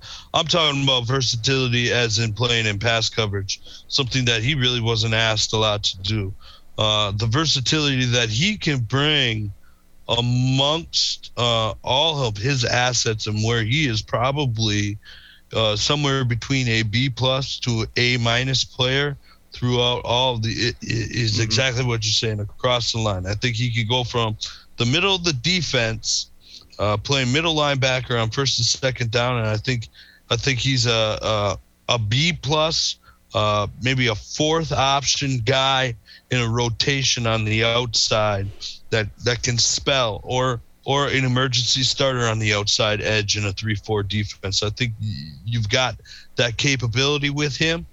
He I don't know how NFL teams will project him, and maybe they do see that versatility, but from his size, his speed, and his instincts is something that is not said enough about this guy. When you watch him on some tape, and you see the way that he jumps the snap count, he's in before the ball really even reaches the quarterback's hands in shotgun. He's right up on the line. He affects the whole game. So second round, top of the second round, if Leo Chenal somehow fell to the Packers at 53, tremendous pick. Absolutely tremendous pick. To be honest, I think he's a late first round player. I really do. I think that there's some teams that could see value there at the end of the first round. So if he, like you said, if he falls to 53, I think that's an absolute steal. And all those mock drafts I did, that was a pretty standard that he was usually there at 53. I would agree with you, Justin. I wasn't a huge fan of Pro Football Focus's mock drafts. They seemed a little, I don't know, a little too consistent, if that makes sense. Yeah. But, yeah, I think Leo Chenal would be an excellent addition. I would not be upset about that at all. I think that, yeah, adding speed always helps. Adding speed and big bodies help. Yeah, 100%. So I guess really the only thing left to do is first round picks. Let's go. Wait. We got to ask you about yours. Okay. I have not posted mine. I just did one as you guys were talking here. So I will put it in the group chat and get your live reactions here as we talk. So it's fucking terrible. It hasn't even sent yet. You posted one? I did not do my mock one? draft 3.0 yet. This is mock draft 3.0. This is the one that I was going to post for this week. Okay. You got what? Wait a second. Is that real? I just did that one. Trading all the way up to number 8? Just did it as we speak. And Drake London is the guy that you would pick with that, huh? What is your fascination with Drake London? So Drake London, this is coming purely from our conversation with from Mason last week. I think Drake London probably fits the mold of what Green Bay would want in a receiver. Probably the most versatile of the class, where he can really fit in any spot that they would want him to be. His pro comp for him, and really, I mean, you could make the case, maybe the case for Garrett Wilson here as well. I would go Drake London. Kind of has the Ed McCaffrey. He's very much a possession receiver. Kind of takes the top off the defense, gets the ball at the high points, fits a lot of those needs that they don't have right now. That's just kind of. I really like that trade. I don't know that I like the player, but I really like the trade. Garrett Wilson was also, like I said, he was also kind of in consideration here. But I don't know if you go up that high. We just talked about it. How do you go up to 8 and not draft Kyle Hamilton or Travon Walker? Or, I mean, there's a couple of those guys up there. I mean, A host. Evan A Neal host of names. could possibly fall to 8. I understand, but that's just how I had this one going. So my mock draft, and you guys will see it as we release tomorrow. Bernard Raymond at 28, as they mentioned, Drake London at 8, Leo Chenal 53, Kingsley Engabare at 59, Kellen Deesh at 92, Tyson Anderson, the safety out of Toledo, Joshua Azudo, guard out of North Carolina, tight end Daniel Bellinger in the 5th round at 171 out of San Diego State, defensive lineman Noah Ellis out of Idaho, running back Snoop Connor from Mississippi at pick 249, and I'm gonna guess Wanya Thomas at safety out of Georgia Tech as my last pick. So here's my question: did you pick the running back Snoop Connor only because his name was Snoop? It had a small part of the decision making, admittedly, but I do think that there is a late round special team type need for that position and a little bit of depth, especially because you don't know when Kylan Hill is coming back, or I shouldn't say if, but yes. When Kylan Hill is coming back. So I think that's it's far from a need for this team, but it is a nice depth pick late in the draft that if it's a guy that can work out, great. If it's not, you take him, you cut him in training camp, no harm, no foul.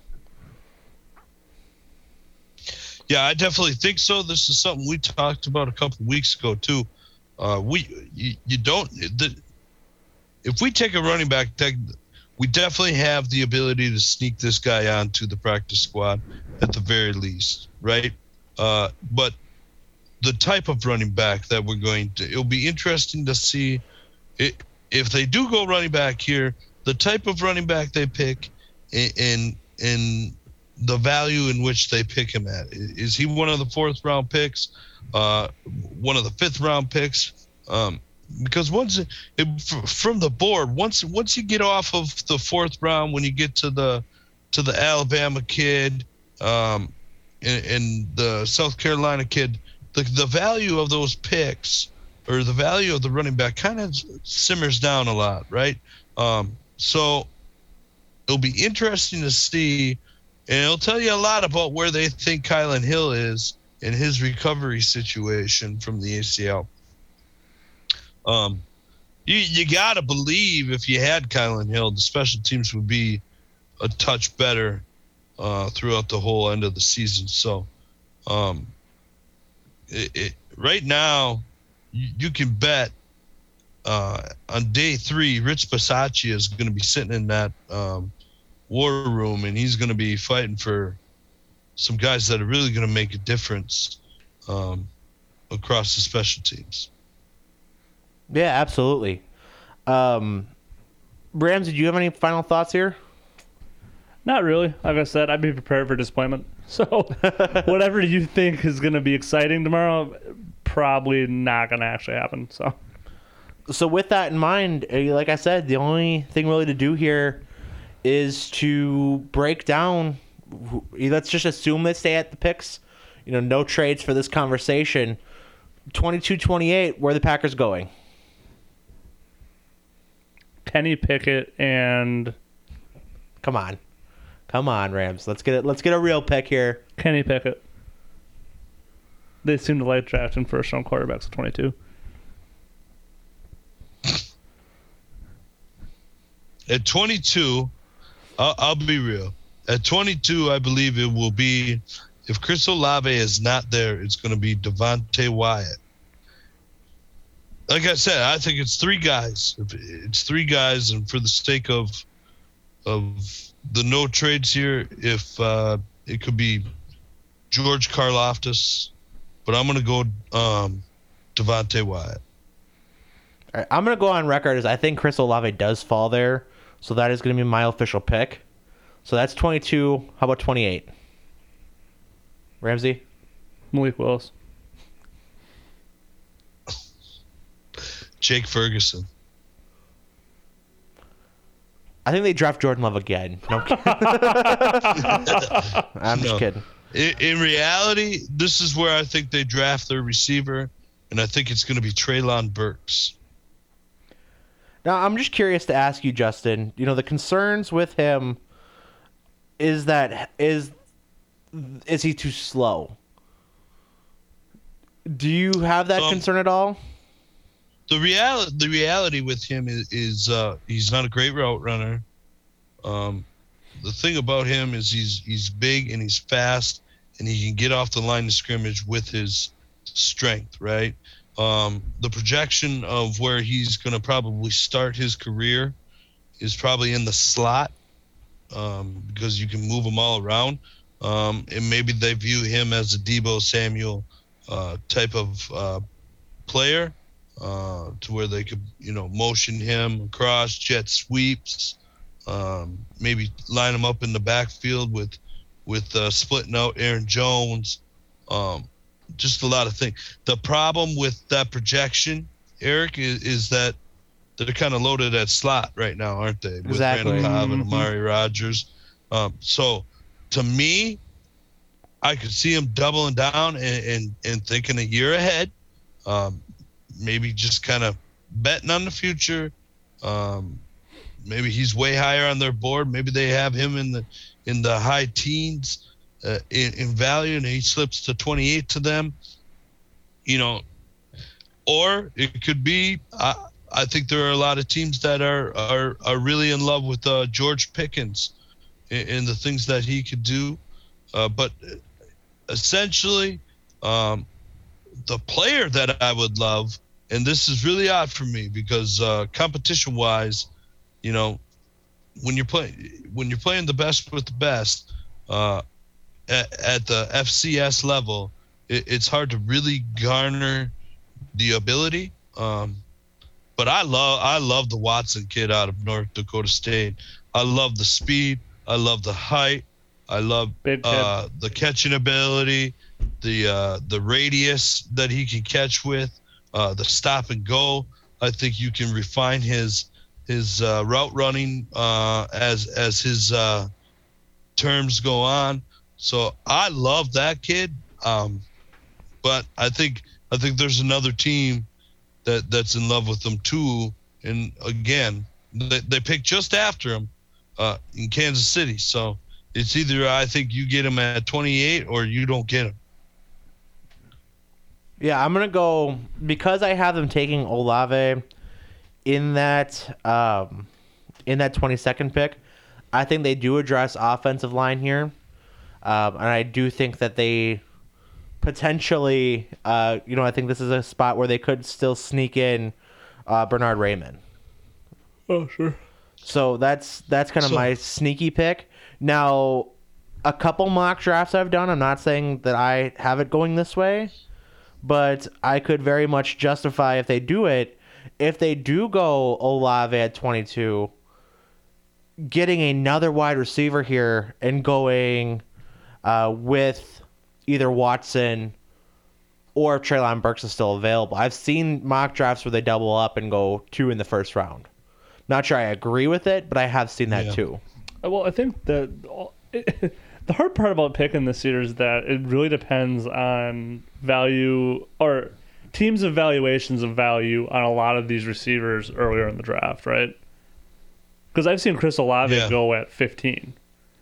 So there's it's one of those things that, especially at 22, it's going to be really interesting to see what happens tomorrow, just based on that fact of what do other teams think of these guys. Yeah, absolutely.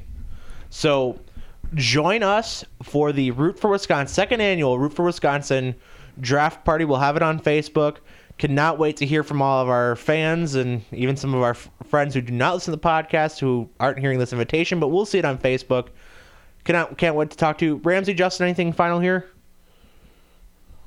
Let's hope the Packers don't blow it. Ever the I optimist. think really look for some exciting things. To be honest with you, Eric, you just posted that trade. I thought that was quite interesting. I don't know that it's to number 8, but I could see it going to 15 or to 16 to the Saints, right?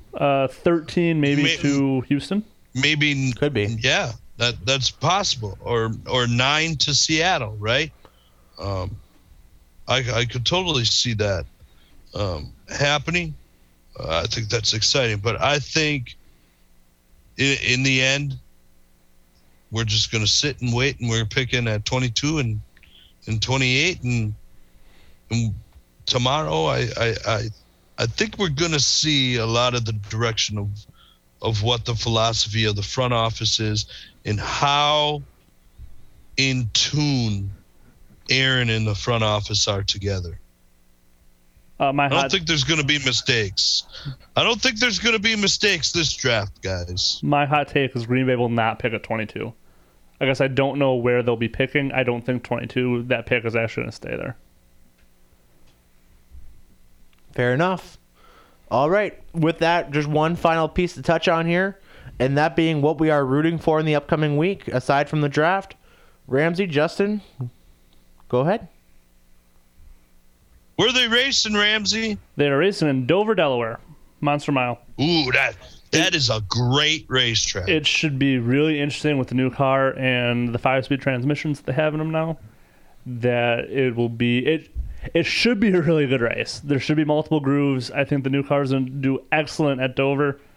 I don't think it's going to be the intermediate package, I believe, not a short track package. So it should be a really good race. So tune in on Sunday. Check out Dover, Delaware. I believe at 2 p.m.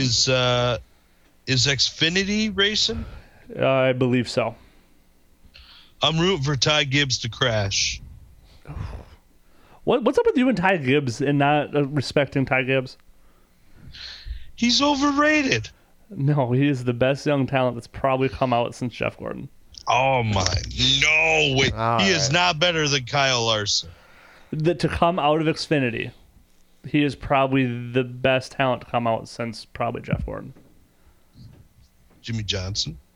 Jimmy Johnson didn't. A little bit of a slow start. I think he won 50% of his races coming into this year that he started in Xfinity. He's won 3 times this year. Yeah, he's crashed 50% of the races this year.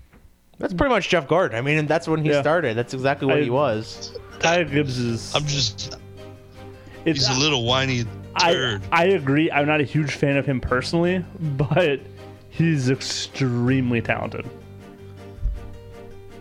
All right. And then I'm going to take my route with Milwaukee Brewers. Ugh. Go baseball.